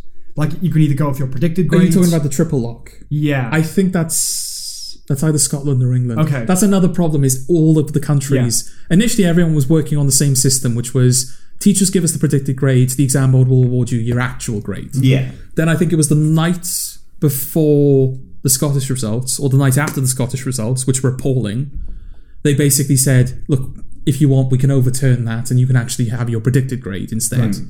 Then England introduced a triple lock system in which it's not just the exam grade, it's also your predicted grades and mock examination grades. To which there was uproar over that because people were saying, well, mock exams are not officially sanctioned. Yeah. And there is no one system that schools use when it comes to mock. So someone could get a D in a mock exam and someone from another school could get a B. Yeah. But if you gave them the same exam, they'd both get a D, you know? Yeah, I don't know how this algorithm worked. No. Well, it didn't. I think it's people's general impression is that it did not work. Did basically everyone get lower grades, or were we just hearing about the ones? 40% of people got lower grades. Than they were predicted. Yes. Okay. Is that accurate? I mean, that's a high number if it is. Well, that's the problem. But I don't know, what would the general number be? Do most people get what they predicted, get under or get over? Because I don't know, I can't really remember what my predicted. That's the thing. I don't know. The problem here is that whether these the exam results were accurate or not, it's put us in a position where no one really trusts the grades anymore. No, that is a problem, and you shouldn't go off an algorithm. I don't know what the solution should have been. No, the solution they've come up with, because I was going to bring this up on the podcast initially as like something should be done about this. Then something was done about this. Right. In Wales, at the very least, they are giving you your predicted grades. My sister now has 2 A's and a B instead of her B and 2 D's. See, I don't think it's that's just as well because there's a lot of. This is the other problem as well. I will let you talk. I didn't want to interrupt you. But a lot of people, because they had lower grades, their universities, their first choice universities, rejected them. Because like your grades don't reflect the offer that we gave you. Yeah. But that's the problem. The universities have now accepted other students in their place. But now the grades have been changed. The universities can't give you that offer anymore because it's been given to somebody else. And the university said, by law, we have to honour an offer once it's been given to someone. So a lot of people actually got or exceeded their university required grades, but because they got them too late, they're now their future's now been scuppered to a degree. I mean, they fucked it. Yeah, they fucked it up completely. My sister was lucky in the respect that she didn't apply for a university position. I think she's taking a gap year. Right. So she was lucky in that her university placement wasn't scuppered. Yeah. But for a lot of people, it was. I mean, I don't like even predicted grades isn't fair, right? Because in an exam situation, you could do worse. You could do worse. You could do better. You could do better. I think the only one I remember is maths, because I think I was predicted B for maths. Yeah. But in an exam, because I did everything I knew, and then left certain questions blank. But then I had time, so I just tried them, and I got an A. Yeah. Whereas when I was doing past papers, I just did what I could and then didn't give a fuck about the rest. And then for me, you've got the opposite end of the spectrum where I did an IT exam and I was really good at IT at GCSE. At A level, I didn't do as well, but that's because I didn't pass my time out correctly. Yes. Pass my time? Kind of. Yeah. Sort of. Okay. Yeah. I feel like I feel like a lot of what I say is like, yeah, that's kind of right. Yeah. Yeah. You're the orbit of correct. Yeah, exactly. Yeah. I was doing okay. I think it was like a B or an A. That was sort of where I was at. But we had our IT exam immediately after an English exam. And it was after school as well. So we had after a 2.5 hour exam, we were straight into another 1.5 hour exam. Yeah. So because of fatigue, we all did worse. There are so many factors, aren't there? Like at a certain point, you can't do each according to his ability. No. From each according to his ability to each according to his need. And I've seen an argument saying like in terms of like being against predicted grades. Yeah. Because a lot of people, teachers in particular, said like, why didn't you just use the predicted grades? Like we know what we're talking about. Right. Yeah. But I've seen it said like the reason the exams might not want to go with the predicted grades because they're not impartial. Sure. Because like you have a relationship with the student. You have a relationship with that student, whether they're the teacher's pet or the class menace. It's going to affect the grades. Sometimes, if they're not good at their job, like because that shouldn't affect your grades. No, it shouldn't affect your job. And I think genuinely, in a lot of instances, teachers would not be swayed by that. No, I mean they'd understand this, like the importance of getting that grade correct. Right. I don't think it affected my grade in any way, but I certainly took liberties in school that when in university I didn't have the goodwill generated. So they were like, you can't fuck off. Whereas in school, it's like, I didn't do it, I'm going to do it. Yeah, all right, whatever. Yeah. Because you're 7 years or whatever with these people. But, I mean, one of the reasons I find it difficult to get outraged about this is because I think the whole thing is fucked anyway. I think it's way too easy to get into university. And I think It doesn't mean anything anyway. No. So what? You went to university. Everyone does now. Yeah, I think like even I'm not talking about a Bachelor of Arts like we have. Yeah. I think masters, they're now the minimum like impressive degree. Yeah. Right. Yeah. It's inflation. Yeah. There'll be PhD soon. Yeah. Exactly. Yes. Yeah. I mean, my mother's generation, my grandfather's generation, going to university was an incredibly prestigious, it was a luxury, and privileged thing to do. Like, either you were rich and you could go, and then the government started introducing schemes for like working class people to go to Oxford and stuff. But you had to be really good, and now you don't. Every idiot we know who wanted to go to university went to university. Yeah. It's purely a financial thing, isn't it? You get more people in, you get more funding. Yeah, exactly. So I find it hard to get annoyed that kids always just like, oh, I should have got, C and I got a D or whatever. Like, you don't fucking belong in uni. I'm like really like elite about universities. Yeah. I think you should have to be really good to go. And that's coming from a guy who did script writing at university. Exactly, yeah. A guy who turned down going to a good university to go to a shit one. But I lament myself. I think you have to go to university. You should probably get. I suppose it depends on the nature of the university itself, but C's aren't good enough. No. I think B's and above to go to university. Yeah, I think that's basically what my offer was. Something like that. Was it BBC is our university. Oh, yeah. Yeah, that was mine. Oh, no, fuck it then. 2 A's and a B. Okay. To go to uni, you should have 2 A's and a B. Yeah. That seems like a reasonable... That would have been me out then. Yeah. Would have been you out, Joel? Yeah, it would have. No, so I was thinking... I would have been... I've been fine. No, I was thinking of... star over here. Sorry, I was thinking of GCSEs. Because GCSEs are the bad end. Oh no, if it was GCSEs, I'd be all right. But obviously, I did a BTEC in acting. Oh right, okay. So how do you work that one out then? Well, it's barely a degree, isn't it? Yeah, I don't know. Or it's barely a qualification. Yeah. A BTEC in acting. Yeah. I mean, an A level is a BTEC with A levels. I don't really know what a BTEC is, to be honest. It's sort of like half a... That sounds like such a... Half a qualification, middle right? class. What is a BTEC? A BTEC, Welsh Baccalaureate, whatever that... Did you have an equivalent of that up in Old England? What, Welsh? We had something called the Welsh Baccalaureate, which is like nothing really. You just... It's kind of a course you kind of do that's sort of... So, for example, I only did... You're supposed to like 6 modules or something. I did 1... and then didn't go to any of the lessons for a year. And then when they came to follow up on it, said, Sam, what have you been doing? Oh, I'm not going to do it. And I was avoiding this teacher for a year because he's going to fucking, be so annoyed. And they said, are you going to do it? And I said, no. He went, okay. And that was that. So I didn't do the Welsh Baccalaureate. But it's like the first thing I did was, it's called individual investigation. So you have to come up with a hypothesis and then... So mine was, are people happier in America and someplace else? Yeah. And then you make up poll results. Well, no, you're supposed to actually do the poll. Yeah, but everyone made up the results. Yeah. And what I did, I had a questionnaire and like 30 people were supposed to do it or whatever.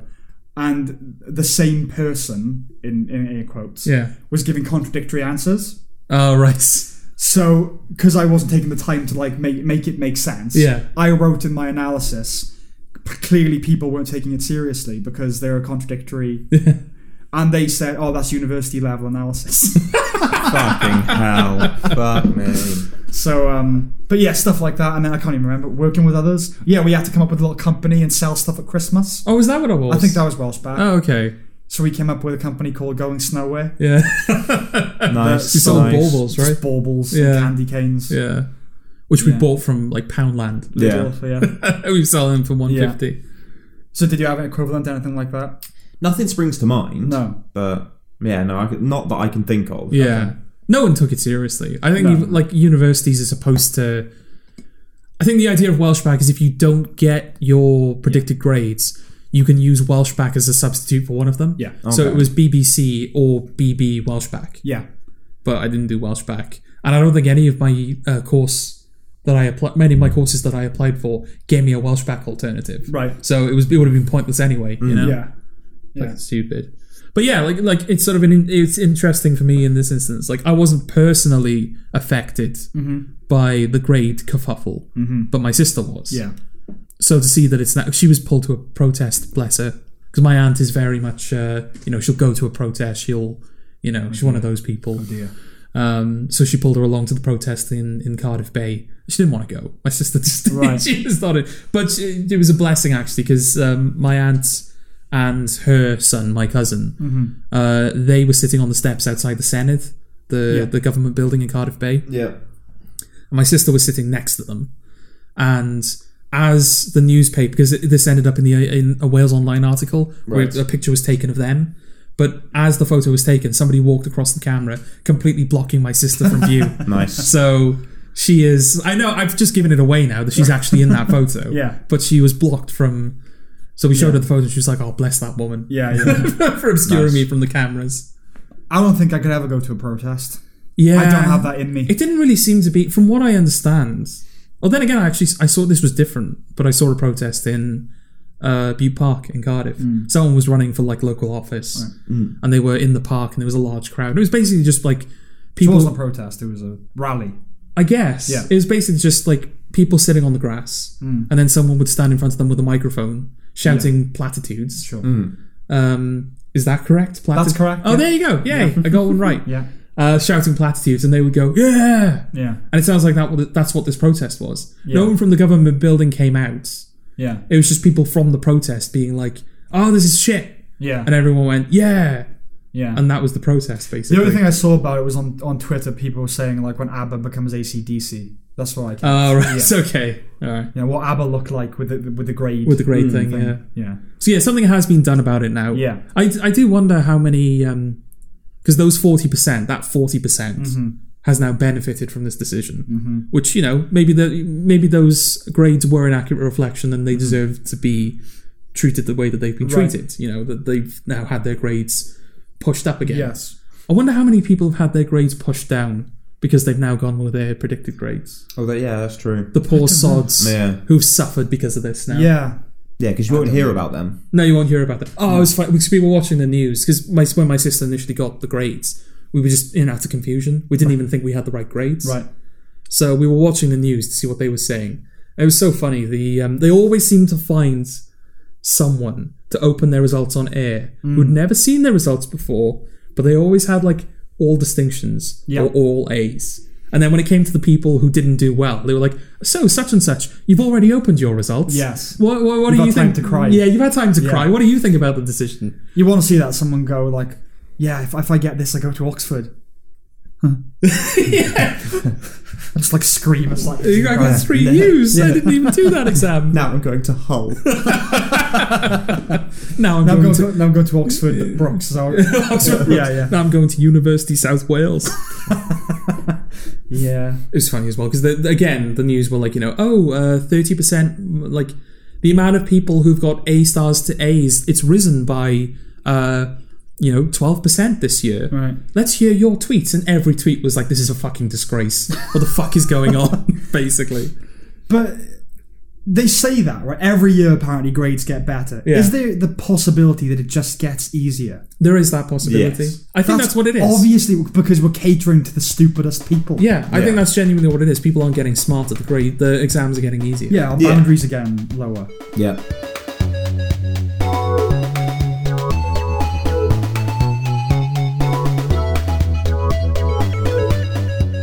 I read The Great Gatsby again. Oh, okay. Which we read in school. Yes. Well, did you read it in school? Oh, tangent. Not tangent, segue. Sure. Unintentional segue. Yeah. No, intentional segue. Intentional segue. Oh, yeah, intentional segue. Intentional segue. No, I didn't read it. I didn't need to. I got a B. Did we read that one in class? We did, didn't we? We read The Great Gatsby in class. Yeah, because our teacher cried at the end of it.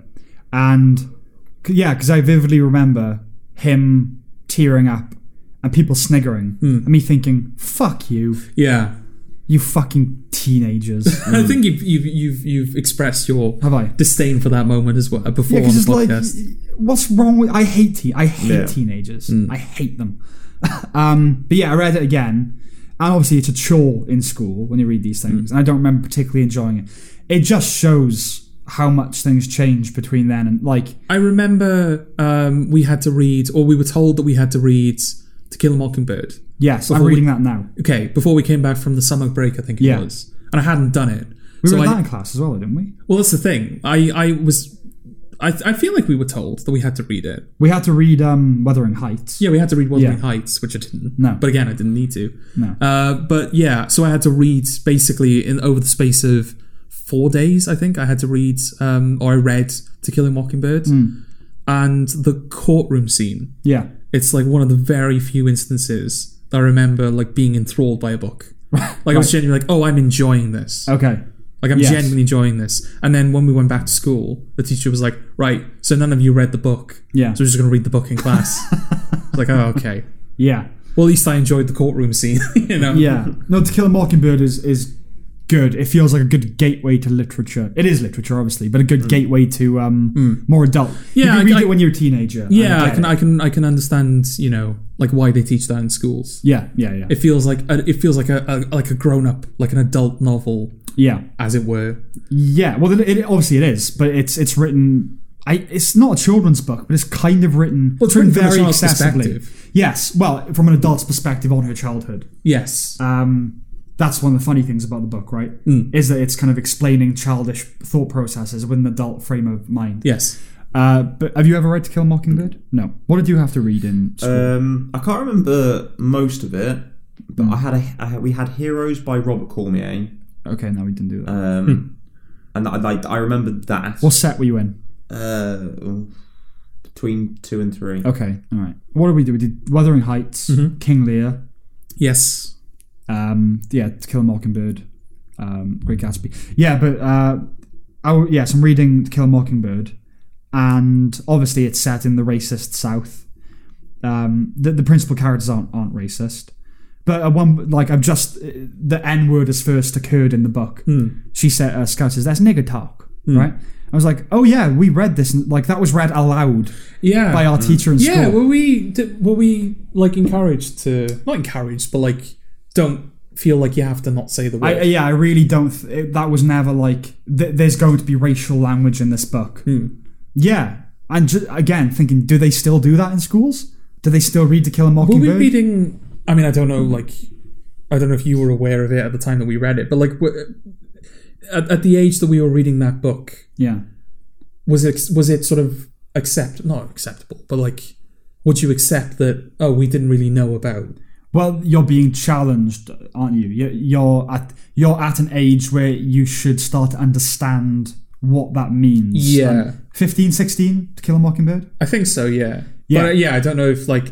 Students of that age, or at least the students that we were with at that age, had a grasp on. I think like the severity of that word, you did. and you know, I think you did.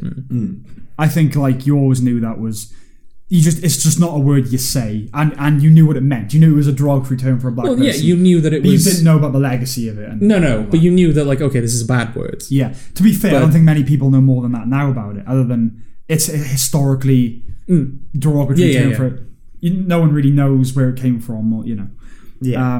But yeah, I read it. Was like, oh yeah, shit. Like our teacher read that out to us in a southern accent, a bad one. Well, yes. Seeing the way she used to really like that, didn't she? Remember? Yeah. She was from West Wales. Yeah. Who have notoriously thick accents, but she'd lost it. She had like she was posh. She had an affected posh accent. No, it wasn't affected. No, it wasn't affected. It wasn't posh. It was just kind of crisp English. Even though she was from West Wales. Yeah. And she was doing this pathetic southern accent. Jim, what are you doing out on yonder? Yeah, it was bad. Her method just seemed to speak louder. Pretty much. That's how she did the southern accent, speak louder. But yes, I was intrigued to find out if we have any students listening. Are you still taught To Kill a Mockingbird? Yeah. Well, what would they be taught otherwise? Like, what's some like modern book that? I don't know what would be on the curriculum. Well, I don't think we didn't do that because it was about that theme. It's from a literary perspective, isn't it? So any book that's relatively accessible to a 15 or a 16-year-old. Catcher in the Rye, maybe? Again, it might be worth asking Twilight. my sister, actually.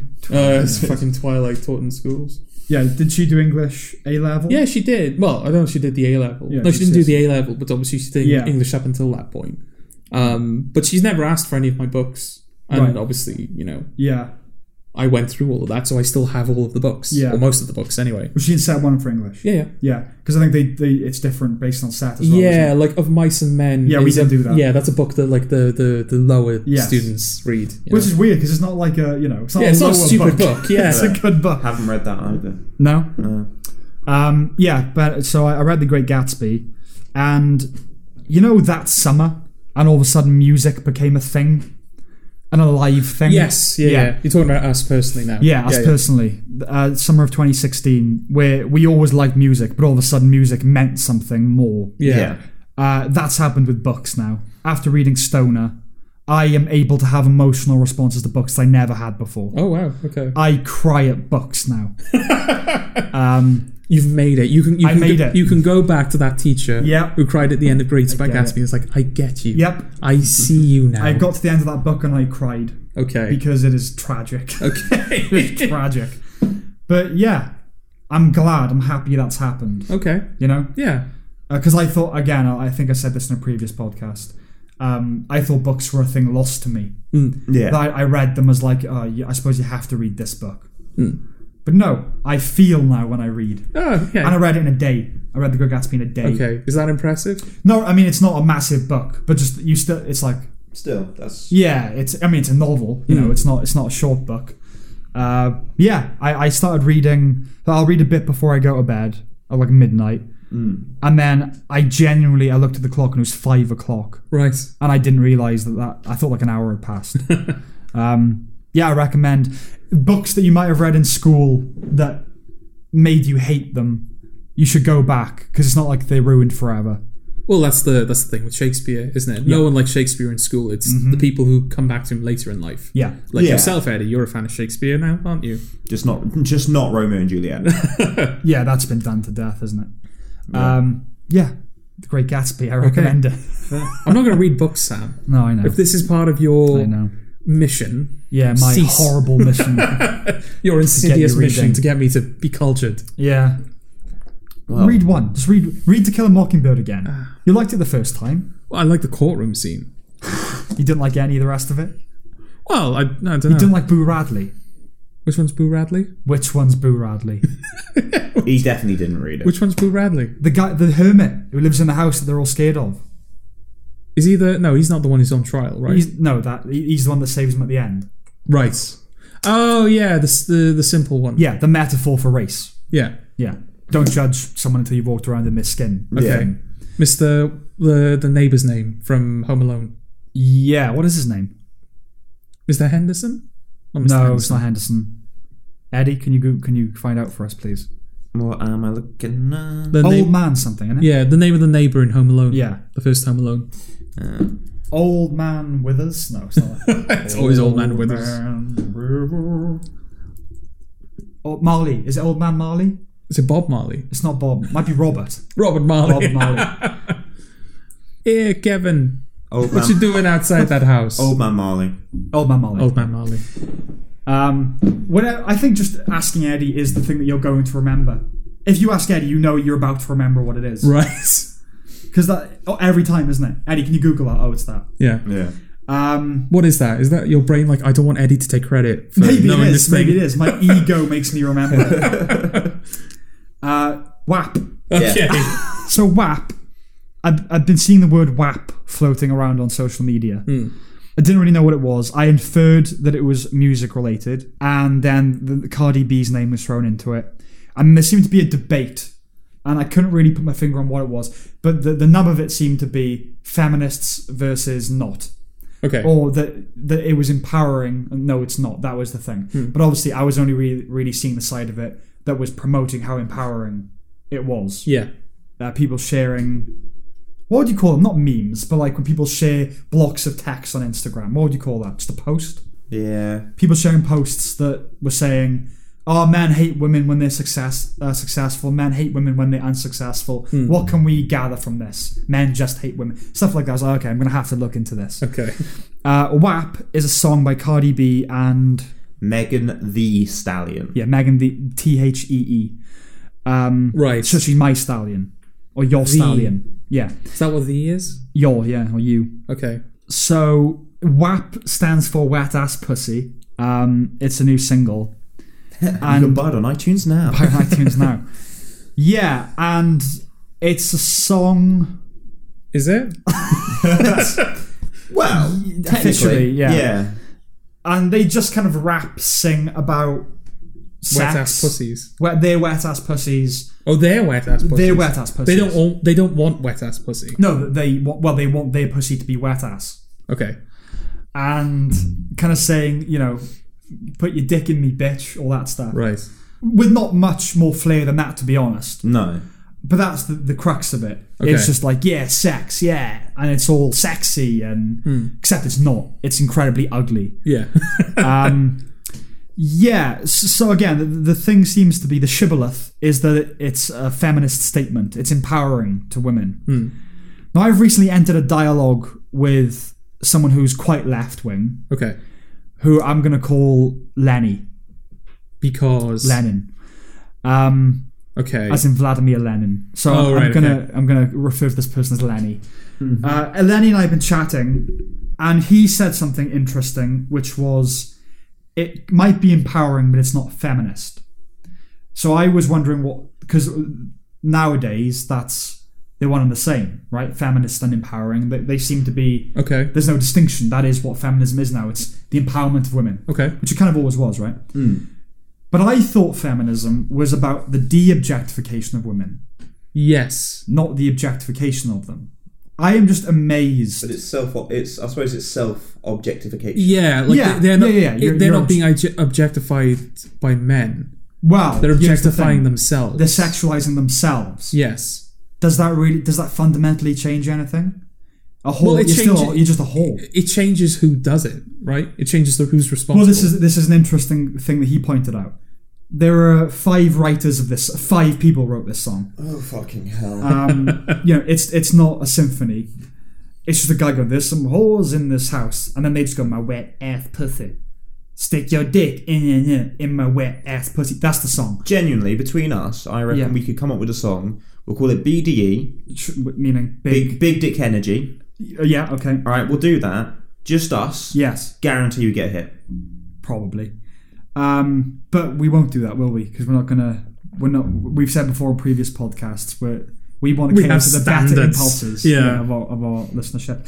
But yeah, so 5 people wrote this song. 3 of them are men. Okay. 2 of them are the artists. Artists. How did music monopolize that word? Yeah, I don't know. But anyway, it's certainly not applied here. Yes. The people who do the thing. 2 of them are women. And then the director of the video is a man and the producer's a man, whatever. So that was part of his thing, that's why it's not feminist, because it caters to the male gaze, which is one of those buzz terms. Yes. And then he floated a hypothetical that was, what if, we'll just use this as an example. Jordan, you wrote a play, you produced it, Eddie, and I directed it, about strippers. Would that be feminist? And I said, well, surely it depends on what the nature of the thing is. Does it have to be women as the creative forces to be feminist? What if we wrote a play about strippers that was like empowering to women, but also pointed out it was about the objectification of women, right? It was a feminist tract, but it was produced by men. Does that mean it can't be feminist? Because I thought male feminist was a thing. It is. So that's an interesting thing to ponder. Okay. Yeah, Eddie, I assumed you would know about this because you're like our authority on vapid pop culture. Yes. You know what the kids are saying. Well, I say sadly, the fact of the matter is that... You're a vapid kid yourself, aren't you? We always knew. Yes. No, I've been, because of like work and stuff. Yeah, you've been out the loop. I'm completely out. Yeah. I go home and watch like a podcast or a 10-minute YouTube video and I'm gone. Yeah. Well, before we did this, I showed you the video, Eddie, and you saw half of it, George. I saw enough. You saw enough. Yeah. Do you remember when... So the opening like refrain of that song is, there are whores in this house. Remember when whore was an insult? Yeah. Yeah. Being called a whore was something insulting. Not like you don't own that, you know? Now it's something that someone wants to get called in the bedroom. Yeah. Let's just caveat, as usual. We're all in agreement, right, that people should be free to behave however they want. Yeah. As long as it doesn't impinge on the rights of other people. Mm-hmm. Yes. that was cushioned for the mansplaining that's about to happen. Oh dear. First he admits there's a patriarchy, and then he reinforces the myth of mansplaining. Because if women think this is empowering, mansplaining 101. If women think this is empowering, they need a man to figuratively give them a slap and tell them how it is. Maybe I'm just wondering, like, how long it was, how long we got left. Well, there's 10 minutes on the script, so maybe this is an expression. Where on the doomsday clock are we? Are we like 5 minutes to midnight? Is that where we're at now? I think we're in the seconds, right? The seconds left. Maybe this is an expression of some form of feminism, but it's that kind of third or fourth wave, however you define it. Ugly, vulgar, profane. It's that school of feminism. This is what feminists used to rally against. Well, the question is, do they still rally against it? And this is just the sensible ones. This is just corporate marketing trying to tell us what we think. I don't think corporate. I mean, because music. I mean, this is no doubt an incredibly corporate song. This was not like a couple of indie artists that have broken through. Yeah, they're big. They're big names now. This is big names who are under a big label releasing a big song. Yes. So there's a lot of marketing behind this. They've chosen Cardi B. Cardi B's one thing is she used to be a stripper. Yep. Okay. So that's a thing. Colour me surprised. Yeah. I'm going to read you some of the lyrics to WAP, and maybe we should be speaking to a woman about this, because I would genuinely be intrigued to know how they justify this. Okay. Or if they even like it. I know some that do. Yeah. Okay. I can't imagine I don't know. I was going to say I can't imagine there are many women who would like this. No, I think there are. It's a big hit. I don't think this is like a... I mean, songs like this always are. There are always inexplicably people that like music like this, and yet you never see them. They never seem to exist anywhere. No, they do. This is who we're hearing from. Okay. Like, I don't think... we hear from them. Yeah. We never see them, though. Well, we know one. At least one. Yeah, we know one personally. Yeah. Right, okay. She thinks it's empowering. So here are some of the lyrics. Yeah, you fucking with some wet-ass pussy. Bring a bucket and a mop for this wet-ass pussy. Give me everything you got for this wet-ass pussy. What's empowering about it? I really want to know what's empowering about it. Is it just owning your sexuality? Women being vulgar, right? Yes. That's what empowerment is now. What I want to know, one of the questions I want answered is it meant to be defiant of men, or is it catering to men? Is it a case of the way men used to treat us? Yeah. We're now doing that. Right. So men can't treat us like that anymore because we're doing it. So there's no... Men have played the greatest trick of all time. Men have convinced women that this is empowering. Well, not necessarily that it's empowering. It's that, I'm by doing this behavior, I'm showing you that this behavior doesn't hurt me. Okay. Or it doesn't damage us. So there's no point in you doing that behavior anymore because we've taken that away from you. The greatest trick the devil ever pulled was convincing the world he didn't exist. This is just a theory. I'm not saying that this is... I'm wondering... That's my sort of rough hypothesis. Yeah, I think it's just because in a lot of male rappers' lyrics, there's a lot of stuff about suck my dick, bitch. You a sex object. There's a lot of that. I got a Lamborghini in which you suck my dick. Right, exactly. Yeah. Well, I don't think that's it in which, but yeah, I take your point. Inside of that Lamborghini. Inside my Lambo, you suck my bell. Yeah. Ring my bell, suck my bell, bell. Yeah. But you know what I mean? Because I think a lot of this stuff, this profane stuff, is like, fuck you, man. Mm-mm. But you're singing about us fucking... I don't really know what...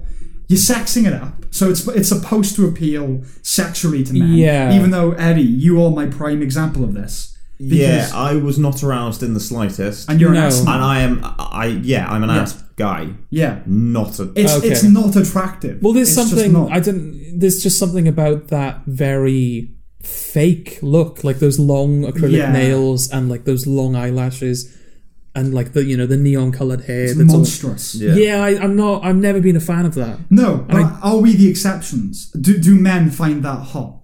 I don't know, maybe because they can't. Right? Again, I've never met a man.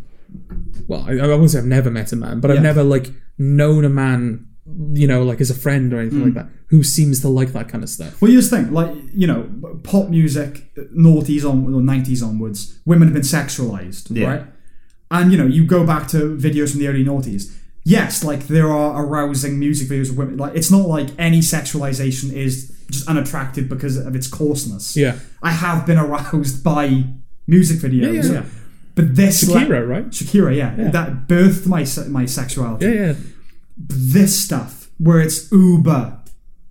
Like, there's no mystery to it. No. I think that's the key thing. How long ago was Anaconda, Nicki Minaj? 2012, something like that, was it? I thought it was late. It probably is. Because that's another one where there's just no subtlety. Yeah. And it's very clear what it's promoting and what it's There's no subtext. No. Yeah, exactly. Yes. Because I think what's attractive, right? I think what most men find attractive is mystery and restraint. Not like burqa fucking restraint. No. But leaving some things to the imagination. Yeah. 2014. 2014, okay. Yeah, but just like seeing a girl going, ooh, who are you? Yeah. I'd like to unpack that enigma. Yeah. Yes, that's what's attractive. And I don't think just to, the fucking emo us here.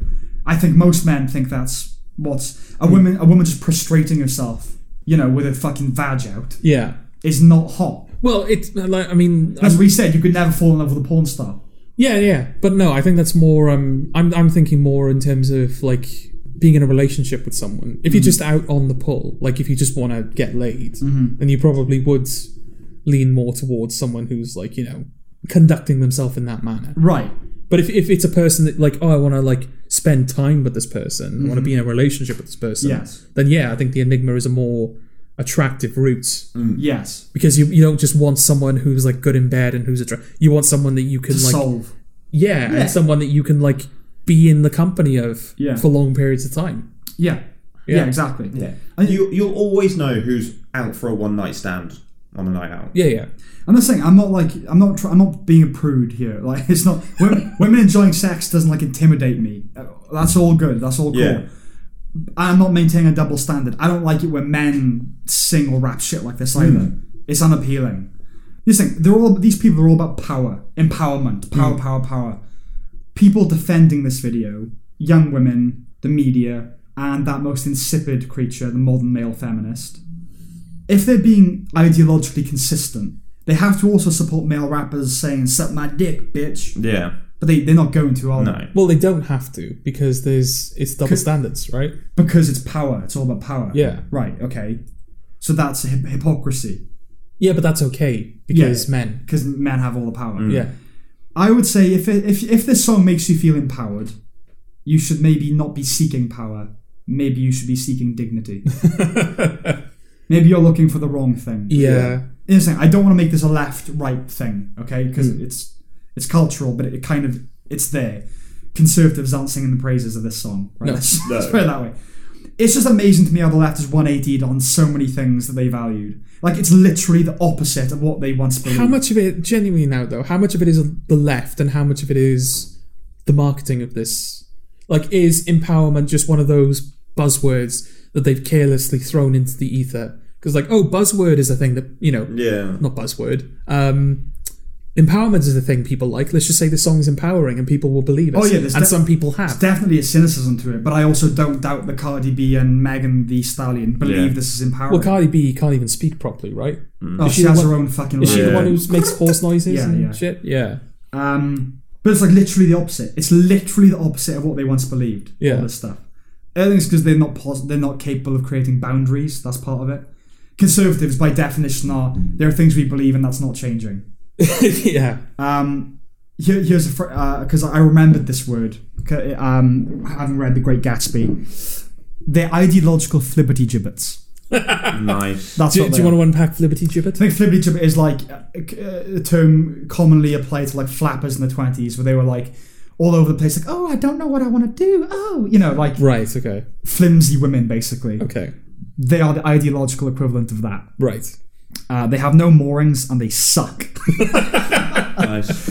I genuinely can't believe I ever identified as one of these people. I can't believe it. They are. I was thinking of that scene in American Beauty where the paper bag is floating. Yeah. And he's like, it's one of the most beautiful things I've ever seen. I'm like, I love that film and I love that moment.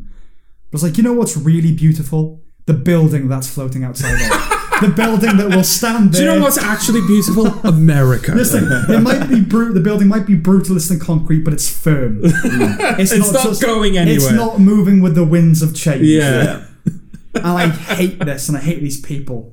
And they suck. The company that built that building. That's beautiful. Exactly. Capitalism is beautiful. Yeah, and so I've read a couple of articles since seeing this, and they're using all the words, all the well, you got words. You got to use all the words. All the words. A new word that I discovered that I quite like: misogynoir. Ooh. So black women. That's oppression towards black women. See, is that offensive? Misogynoir. No, well, the noir components. I don't know. Because soon, I'm noir, sure. Yeah, they were capitalizing black in all these articles and stuff. But one of the things that they were pointing out was, why do we never complain when men do this? Like, the history of popular music, it's littered with references to sex and drugs and stuff like that. And they give a few examples: the Beatles and Pearl Jam. Yeah. So again, I'm going to read you. So I googled Pearl Jam sex lyrics. Okay. And there aren't any really. So I'm just going to read you their reference to sex in the song Alive, and then some stuff from Wet Ass Pussy. Okay. So this is a verse from Alive. While she walked slowly across a young man's room, she said, "I'm ready for you. Why, I can't remember anything to this very day, except the look. The look. Fuck my pussy. Beat it up, nigga. Catch a charge, extra large and extra hard. Put this pussy right in your face, swipe your nose like a credit card. Hop on top, I want to ride. I do a kegel while it's inside. Spit in my mouth, look in my eyes. This pussy is wet, come take a dive." Is it the same thing, guys? Is it the same thing? No. I want to hold your hand. I want to hold your hand. You can't say that. I don't cook. You're I don't filthy, clean. filthy Beatles. Gobble me, swallow me, drip down the side of me. Yeah. Quick, jump up for you, let you get inside of me. Yeah. Fuck these people. We were trying to look up old songs that were sexually, kind of explicit about sex. And aside from rappers, male rappers, who are misogynists, like we would all agree, that stuff is misogyny is rife in rap music. We look like AC/DC, You Shook Me All Night Long, which is a song about sex, right? Yeah. All of these examples that we found, the women, they weren't exactly serenaded as, independent thinkers. No. But none of them were like, yeah, you're just that. Like, all of these songs are men saying how, like... Oh, yeah. It's like, oh, you're like a treasure that I want to possess. Yeah, like, she shook me all night long, I had to take a breath, and she was like, no, fuck that. Yeah. The women are empowered in a weird way in these songs. In this shit, the men aren't. The men are just penises attached to, bodies. Yeah. So it's actually not even like they're like, oh, we'll do it for a bit. Yeah, it's not even an equivalent. I know what you're saying. It's not even an equivalent thing. So, yeah. WAP. Fuck off. It's fucking WAP. Yeah.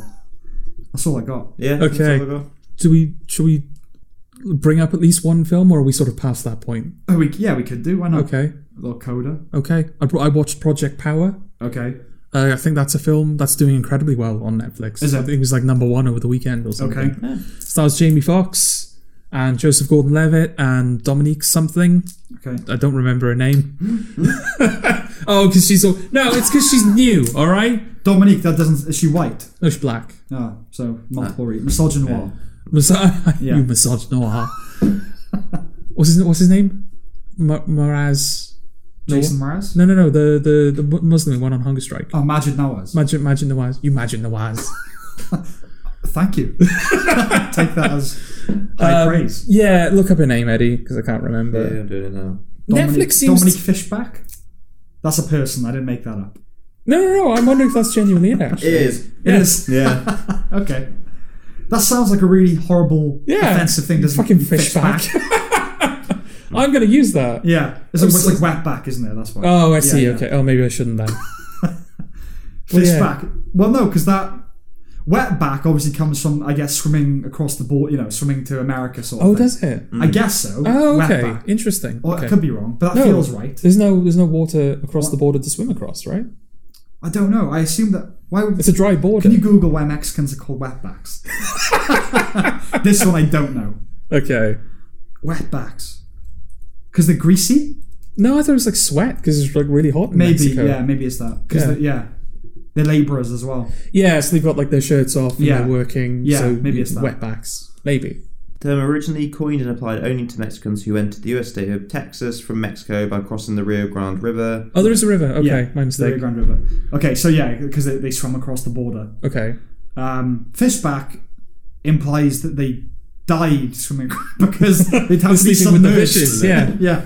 Okay. Right. Oh, interesting. Anyway, yeah, Dominique Fishback. Yeah. Not Jason Oliver. What's he called? Jamie Foxx. Who's Jason Oliver? I don't know. There's Jamie Oliver, the chef. There's John Oliver. John Oliver. Jason Momoa. There's no Jason Oliver. No, there's not. Anyway, it's those three people. Netflix seemed to have this. I brought up when I was talking about Becky. There's like this weird subgenre of. I can't remember what I called it, or even if I gave it a name. But there's like thrillers where like the family are in this secluded location, but there's like a single family member who has not been captured by the bad guys, and they basically have to. It's like Die Hard. Yeah, they have to liberate the family from this. Did we come up with something for that? I don't think we did. I know it came up with Crisis Thriller for like Greyhound, not Greyhound. Yeah, Greyhound. Yeah, Greyhound. Yeah, where it's like it's just one scenario playing out. Yeah, Claustra Thriller. Yeah, if you want. Let's go with that. Like that's something that seems to be everywhere on Netflix. Yeah. Project Power seems to be another one where it's like an urban crime drama with superpowers in it. Okay. Superheroes in it. So Project Power is basically... Do you know anything about it, either of you? No. Okay. There's this drug called Power. It's just a pill. And if you eat the pill, then you'll be momentarily granted superpowers. Okay. Based on your biology, I think. Like a bit like Limitless then. A little bit. Like the powers are extracted from certain animals. So like you'll get the power from... So for example, there's like someone who can... No. It's just the power to speak ghost. Like that's the excuse they give later in the film. They're like, oh, we've extracted traits from animals because there are certain things animals can do that humans can't. Okay. So there's something called a Wolverine frog, which can apparently crack its own bones and use them as like blades. Okay. So that's something that someone does later in the film. Why would you want that power? I don't know. It sounds incredibly painful. Eagle power, yeah. Yeah, exactly. But then they have powers like somebody, like the first power you see in the film is somebody catching fire. And then there's another power where... What animal catches on fire? I don't know. There's another one where someone like turns into ice. What animal turns into ice? I don't know. Okay. So this animal bullshit this is Fantastic Four done differently. Yeah. Yeah, but so basically these pills, the power pills, is that what the Pac-Man thing, right? Are they called power pills? Power pellets. Power pellets. I'll call them pellets then for the fuck of it. Right. These power pellets get scattered across New Orleans. For free. Like the guy is just like, oh, here you go, drugs. Yeah, here you go. I love that. Like in your thing of the film, there was like a socialist critique in there of everything. Like they're scattered for free. It wasn't meant to be that. Okay, right. I was merely expressing a detail. Yeah. He gathers all of the drug dealers in the city and he's like, here are these pills that give people superpowers. Just go sell them. I don't care. Right. Later, you find out that I think it's like a government thing. They're like using the pills as like they're using New Orleans as a testing ground for the superpowers. Narlands, yeah. Oh, is that like a Hurricane Katrina thing? Is it? Is there some allegory about Hurricane Katrina? No. How people in New Orleans were fucked by the government? Do you know what? Actually, there's not a single person with water powers. That was a missed opportunity. They've got fish back in the film. Give us some fucking gills. Yeah. That was a missed opportunity, setting something in New Orleans and having like a hurricane power or a water power. Probably, I know it's a bit of a but come on now. Yeah. But no, so the like power of jazz. So jazz. Oh God, we hate this guy. So Dominique Fishback is I think she's a drug dealer. Yeah, she's a drug dealer. She peddles the pills, but she never takes them. She's a pallet peddler. She's a pellet peddler. Pellet peddler. Yeah. Power pellet peddler. Yeah. She sells the pills, but she knows Joseph Gordon-Levitt, who's a police officer who uses these pills. He becomes bulletproof when he takes them. Okay. And then Jamie... Useful superpower, that one. Yeah. Fucking bulletproof. Of course the policeman gets the bulletproof one. Yeah. Think if that went to the blacks, did they? No. Well, Jamie Foxx then shows up in the film. He's trying to track down the source of power. Yeah. Is he a fox? He's not a fox. No. Another missed opportunity. We got fish and fox in the film, and then powers aren't related at all. Well, what power would you have if you extracted power from a fox? What power would you extract? You just go, your bird. You probably would, yeah. You go for the high scream just to piss people. Yeah, like a sonic blast. It would just deafen people. Yeah. Oh, maybe, okay. But he's trying to track down the source of power. I think they do. There's like a half-assed attempt to make him seem like he's the bad guy, right? But he's not. Okay. It turns out that he was one of the original people that they experimented on with power, and he had a daughter who inherited superhero abilities without having to take the pills. Mm-hmm. I think that's the whole point. They want. Right. Where's Kanye West from? Is it New Orleans? Well, it was New York. I really don't know. Yeah, I feel like it's maybe New York. It's because he said that thing about Bush, didn't he? When it was an appeal for Hurricane Katrina, and he said George Bush doesn't care about black people, very famously on television. Oh, right, okay. He was born in Atlanta and raised in Chicago. Atlanta, yeah, okay, that's Georgia. New Orleans is Louisiana, isn't it? Yeah. Okay, no, because I was just thinking that the song we were talking about earlier, "No One Man Should Have All That Power." Is that used in the film? No, it's not. Who are these writers? That's bad. Because it's obviously a B movie. Yes, yes, it is.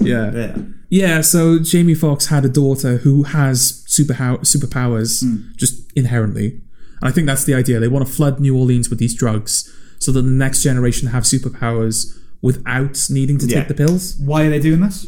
Because governments greedy and want power. But they'll inherit it genetically. So it's not like this to sell it. No, there's a scene like we want to empower the underclass to rise up against us. There's like a scene where like a woman, they go to like a meeting and she's this guy's pitching these pills to this woman and she's like, I will buy 1 million cases. She's German. She's something like that. Okay. She's something foreign. You said yourself well, Jordan. So yeah, Jamie Foxx's daughter has been kidnapped, so he's trying to find her and sort the source of power by extension. So he teams up with Lawrence Fishback. What's her name? Dominique Fishback. Dominique Fishback. Yeah. Lawrence Fishback. Who's a wannabe rapper. Okay. And a drug dealer. Yeah, but she's a wannabe rapper. Same thing, isn't it? Yeah. Oh dear. Oh, Sam. No, wasn't a black thing. That was a... Are we denying there's an overlap between drug dealing and rapping? If it saves this podcast, then yes. Okay. You can't save this now. Okay. There aren't many clean rappers, are there? I think what's the guy do? Dun dun dun. Anderson .Paak.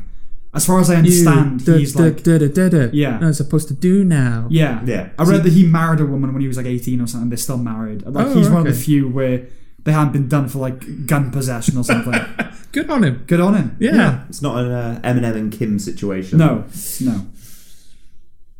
What were we talking about? The film. Power. The film. Project Power. Yeah, so they go, they team up to go and hunt down the Power. Mm-hmm. And then... Phil Taylor. What? Go on. I can't keep up with There's just whatever like, you're throwing I love a film where... This could be comedy gold, Sam. I'm not registering it. Phil the Power Taylor is the okay. best Dallas Perry. Oh, well, I feel... film where they've got to hunt down Phil the Power Taylor. The final fight is him running away throwing darts at them. Yeah. Oh, I would be as well. Yeah. Well, he wouldn't even run away. They'd have to, like... He would be, like, at the end of, like, a corridor. Yeah. Throwing darts at them, and they had to dodge their way to him. Yeah. So Joseph Gordon-Levitt, he works for the police department that have a no power policy. So he takes power, and he catches a guy successfully, but they see that he has used power. So he's like, oh, you're off the force, Joseph Gordon-Levitt. And he's like, but I want to stop the corruption or something. Yeah. And then his chief is like, okay, you gotta find Jamie Foxx. We're trying to hunt down Jamie Foxx. Kill a black man, please. Well, he doesn't say that, but he says like if you bring him in, then So maybe kill a black man, please. Yeah. Maybe you can have your badge back. So they meet up later in the film. They end up teaming up because Jamie Foxx is like, in 30 seconds, your captain's going to text you back and say, don't take him to the police station because this place has been compromised. That's exactly what happens. Right. So Joseph Gordon-Levitt is immediately like, okay, fuck the police. I'm going to just help you find your daughter then. Right. So they do. Yeah, it's not very good. There's a little bit. Here's the thing. I was under the impression that I'd seen an interview, not necessarily from any of the main actors, but I'd seen an interview regarding Project Power, saying that this was like, it's an important film for black people. It's the next... Yeah. People who are progressive need to see this and support this film. And I don't know if that's the case. And if it's not the case, then obviously ignore what I'm about to say. But if that is the case, if this is the next in line for like, progressives must support and bolster this film, God, people are easily impressed, aren't they? Yeah. Well, or easily placated. Yeah. It's got the ingredients to be that sort of thing. Power as a metaphor. Yeah. Police, New Orleans, black people. It's got that. That's all of like the villains are white. Right. Apart from Joseph Gordon-Levitt, who rejects the police. That's his hero making That's his turn. arc. There's a scene where Jamie Foxx says to Dominique Fishback, "You're a black woman. The system is designed to spit you out. Sure. Rapping is your power. You use your power, Dominique Fishback." So as soon as she said she was a rapper, I was like, right, the film's going to end with a rap song by her. Yep. That's exactly what happens. Yeah. The character or the end credits. Well, it's the end credits, but it is the character. It's the character. But I assume Dominique Fishback is also a rapper. I would have. It was probably like similar to what they did in. You should know these things, Sam. Something Hotel. Dean. I don't know any of the names. Well, what is it? Like, explain to me what it is. The hotel movie, the motel movie. Grand Budapest Hotel. No. With Chris Hemsworth. Yeah. And, Bad Times at the El Royale. Yeah. And they got what's her name? Oh, she was up for an Oscar. She was. But she sang at the end of that, right? Yes. Yeah. She was in Widows as well, wasn't she? Yes. It's gonna bug me. Help, Eddie, help. I don't know. The black female lead from Bad Times at the El Royale. Yeah. She played Harriet Tubman. Oh, did she? In Harriet. Okay. That's what she was up for. Okay. Oh, Cynthia Erivo. Cynthia Erivo. Yeah. It's a similar thing to her, I think, where I think she's probably a singer first. Yeah. So this girl was probably a rapper first. Yeah. So it's like, right, we'll have her rapping the end credits. It doesn't say. Dominique Fishback. What's with this aquatic theme with all these... what did you say, Eddie? It doesn't say she's got a background in rapping. What? Cynthia Erivo or Dominique Fishback? Dominique Fishback. Does it have much on her? I imagine she's pretty new. No, incredibly cancelable, controversial statement I'm about to make. Okay. Can't all black people rap, really? Like, I'm not saying obviously some, but you know what I mean. Like, they have that ability. Honestly, whenever I've seen, I reckon not legitimate. Like, it's not just all that, but I do wonder, because there are more black rappers than white, whether there is something genetically. Well, yeah, it sounds terrible, but it's a rhythm, isn't it? Yeah. Better dancers as well. I don't know. Is that sort of like saying all white people can give me white people music? What's some white people music? No, it's not the same, is it? Because what's white people music, Eddie? You're a white people. Country. Acoustic folk country. Yeah. Acoustic folk. Yeah. Is that like saying all white people can sing acoustic folk? No. In fairness, anyone can sing acoustic folk because it's barely singing. But no, they can't because no, it's a different skill set, isn't it? So rapping, it's talking rhythmically. Yes. But a big part of rapping is that you got that accent, so you can do that kind of, you know what I mean? Well, they don't all have that accent, though, do they? African Americans. Okay, African Americans. Yeah, but they're all over the place. Like, you can have a Minnesotan African American. Yeah, but that doesn't sound like that, you know? Yeah. I know it's less common than having like a Brooklyn African American or a Boston African American or whatever.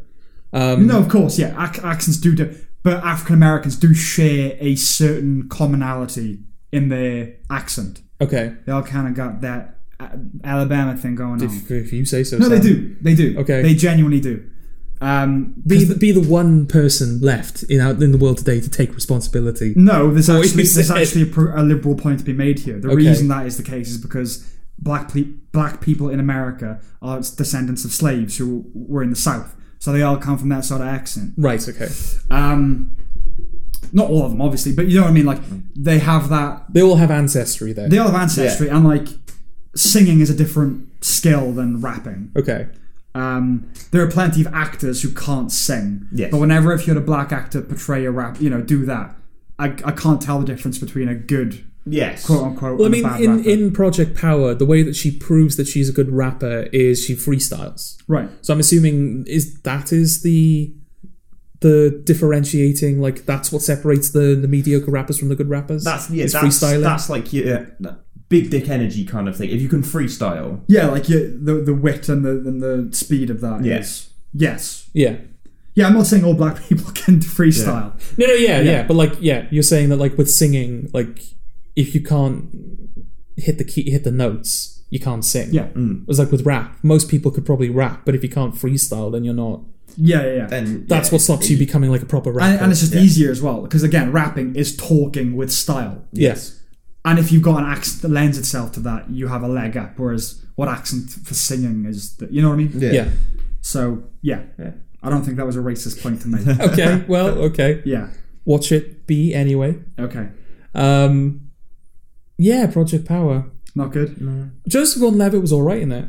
Was he? Yeah, I kind of liked him. It wasn't great. It wasn't like a, star 10 performance or anything. No. But he was playing this, like, confident, cocksure detective. There's, like, a scene where he goes to Dominic Fishback's house. Because Dominic Fishback has a mother who's ill. But it's one of those, like, vague illnesses where she needs pills that are in, like, an orange bottle. Yeah. Right. But she doesn't seem to be displaying any of the symptoms other than she's a bit tired. Yeah. So the people who are hunting Jamie Foxx are aware that Dominic Fishback is now involved. So they go to the mother's house to sort of take the mother away, presumably to like kidnap the mother, to use her as ransom, or maybe even just murder her. So Joseph Gordon-Levitt goes into the house, aware of what's happening, and pretends like he's just come out of the shower. Right. And he's, like reading them the riot act, basically. But like the black mother has no idea who this guy is, so he's got to try and pull it off basically, and that's kind of like a fun scene. Okay, it's like, oh wait, where you guys coming from? Sorry, honey, I had to use your shower. And he like goes to kiss her, and he's like, I'm a friend of your daughter's. Just go with it. He's like, you want to show me a warrant? Do you want to do a black voice just so all three of us have done one? I'm good. That was Joseph Gordon-Levitt. I know, but that sounded like you were doing a black voice. I wasn't, genuinely. Yeah. I'm doing whatever Joseph Gordon-Levitt was does doing. he have a New Orleans accent in it? I think he's trying. Yeah. So he's doing a southern accent. Yeah, kind of. Okay, fair enough. No, I'm good, thanks. Go on, do it. Nope. Just say all shucks. Racist. Come on, be racist, Eddie. No. It's my birthday. And I'm not going to You haven't given me a gift. Let this be your gift to me. I'm not being racist. Just do a voice then. Just say. I'm not doing it. Just do a voice. Any voice. Just say all shucks. Oh shucks. Thank you. Right. Is that everything? I think so. I think that's everything. Don't watch Project Power. I don't even know why I brought it up other than just something to talk about, Yeah. Cool. Okay. Okay. Ciao, ciao. Bye. Bye.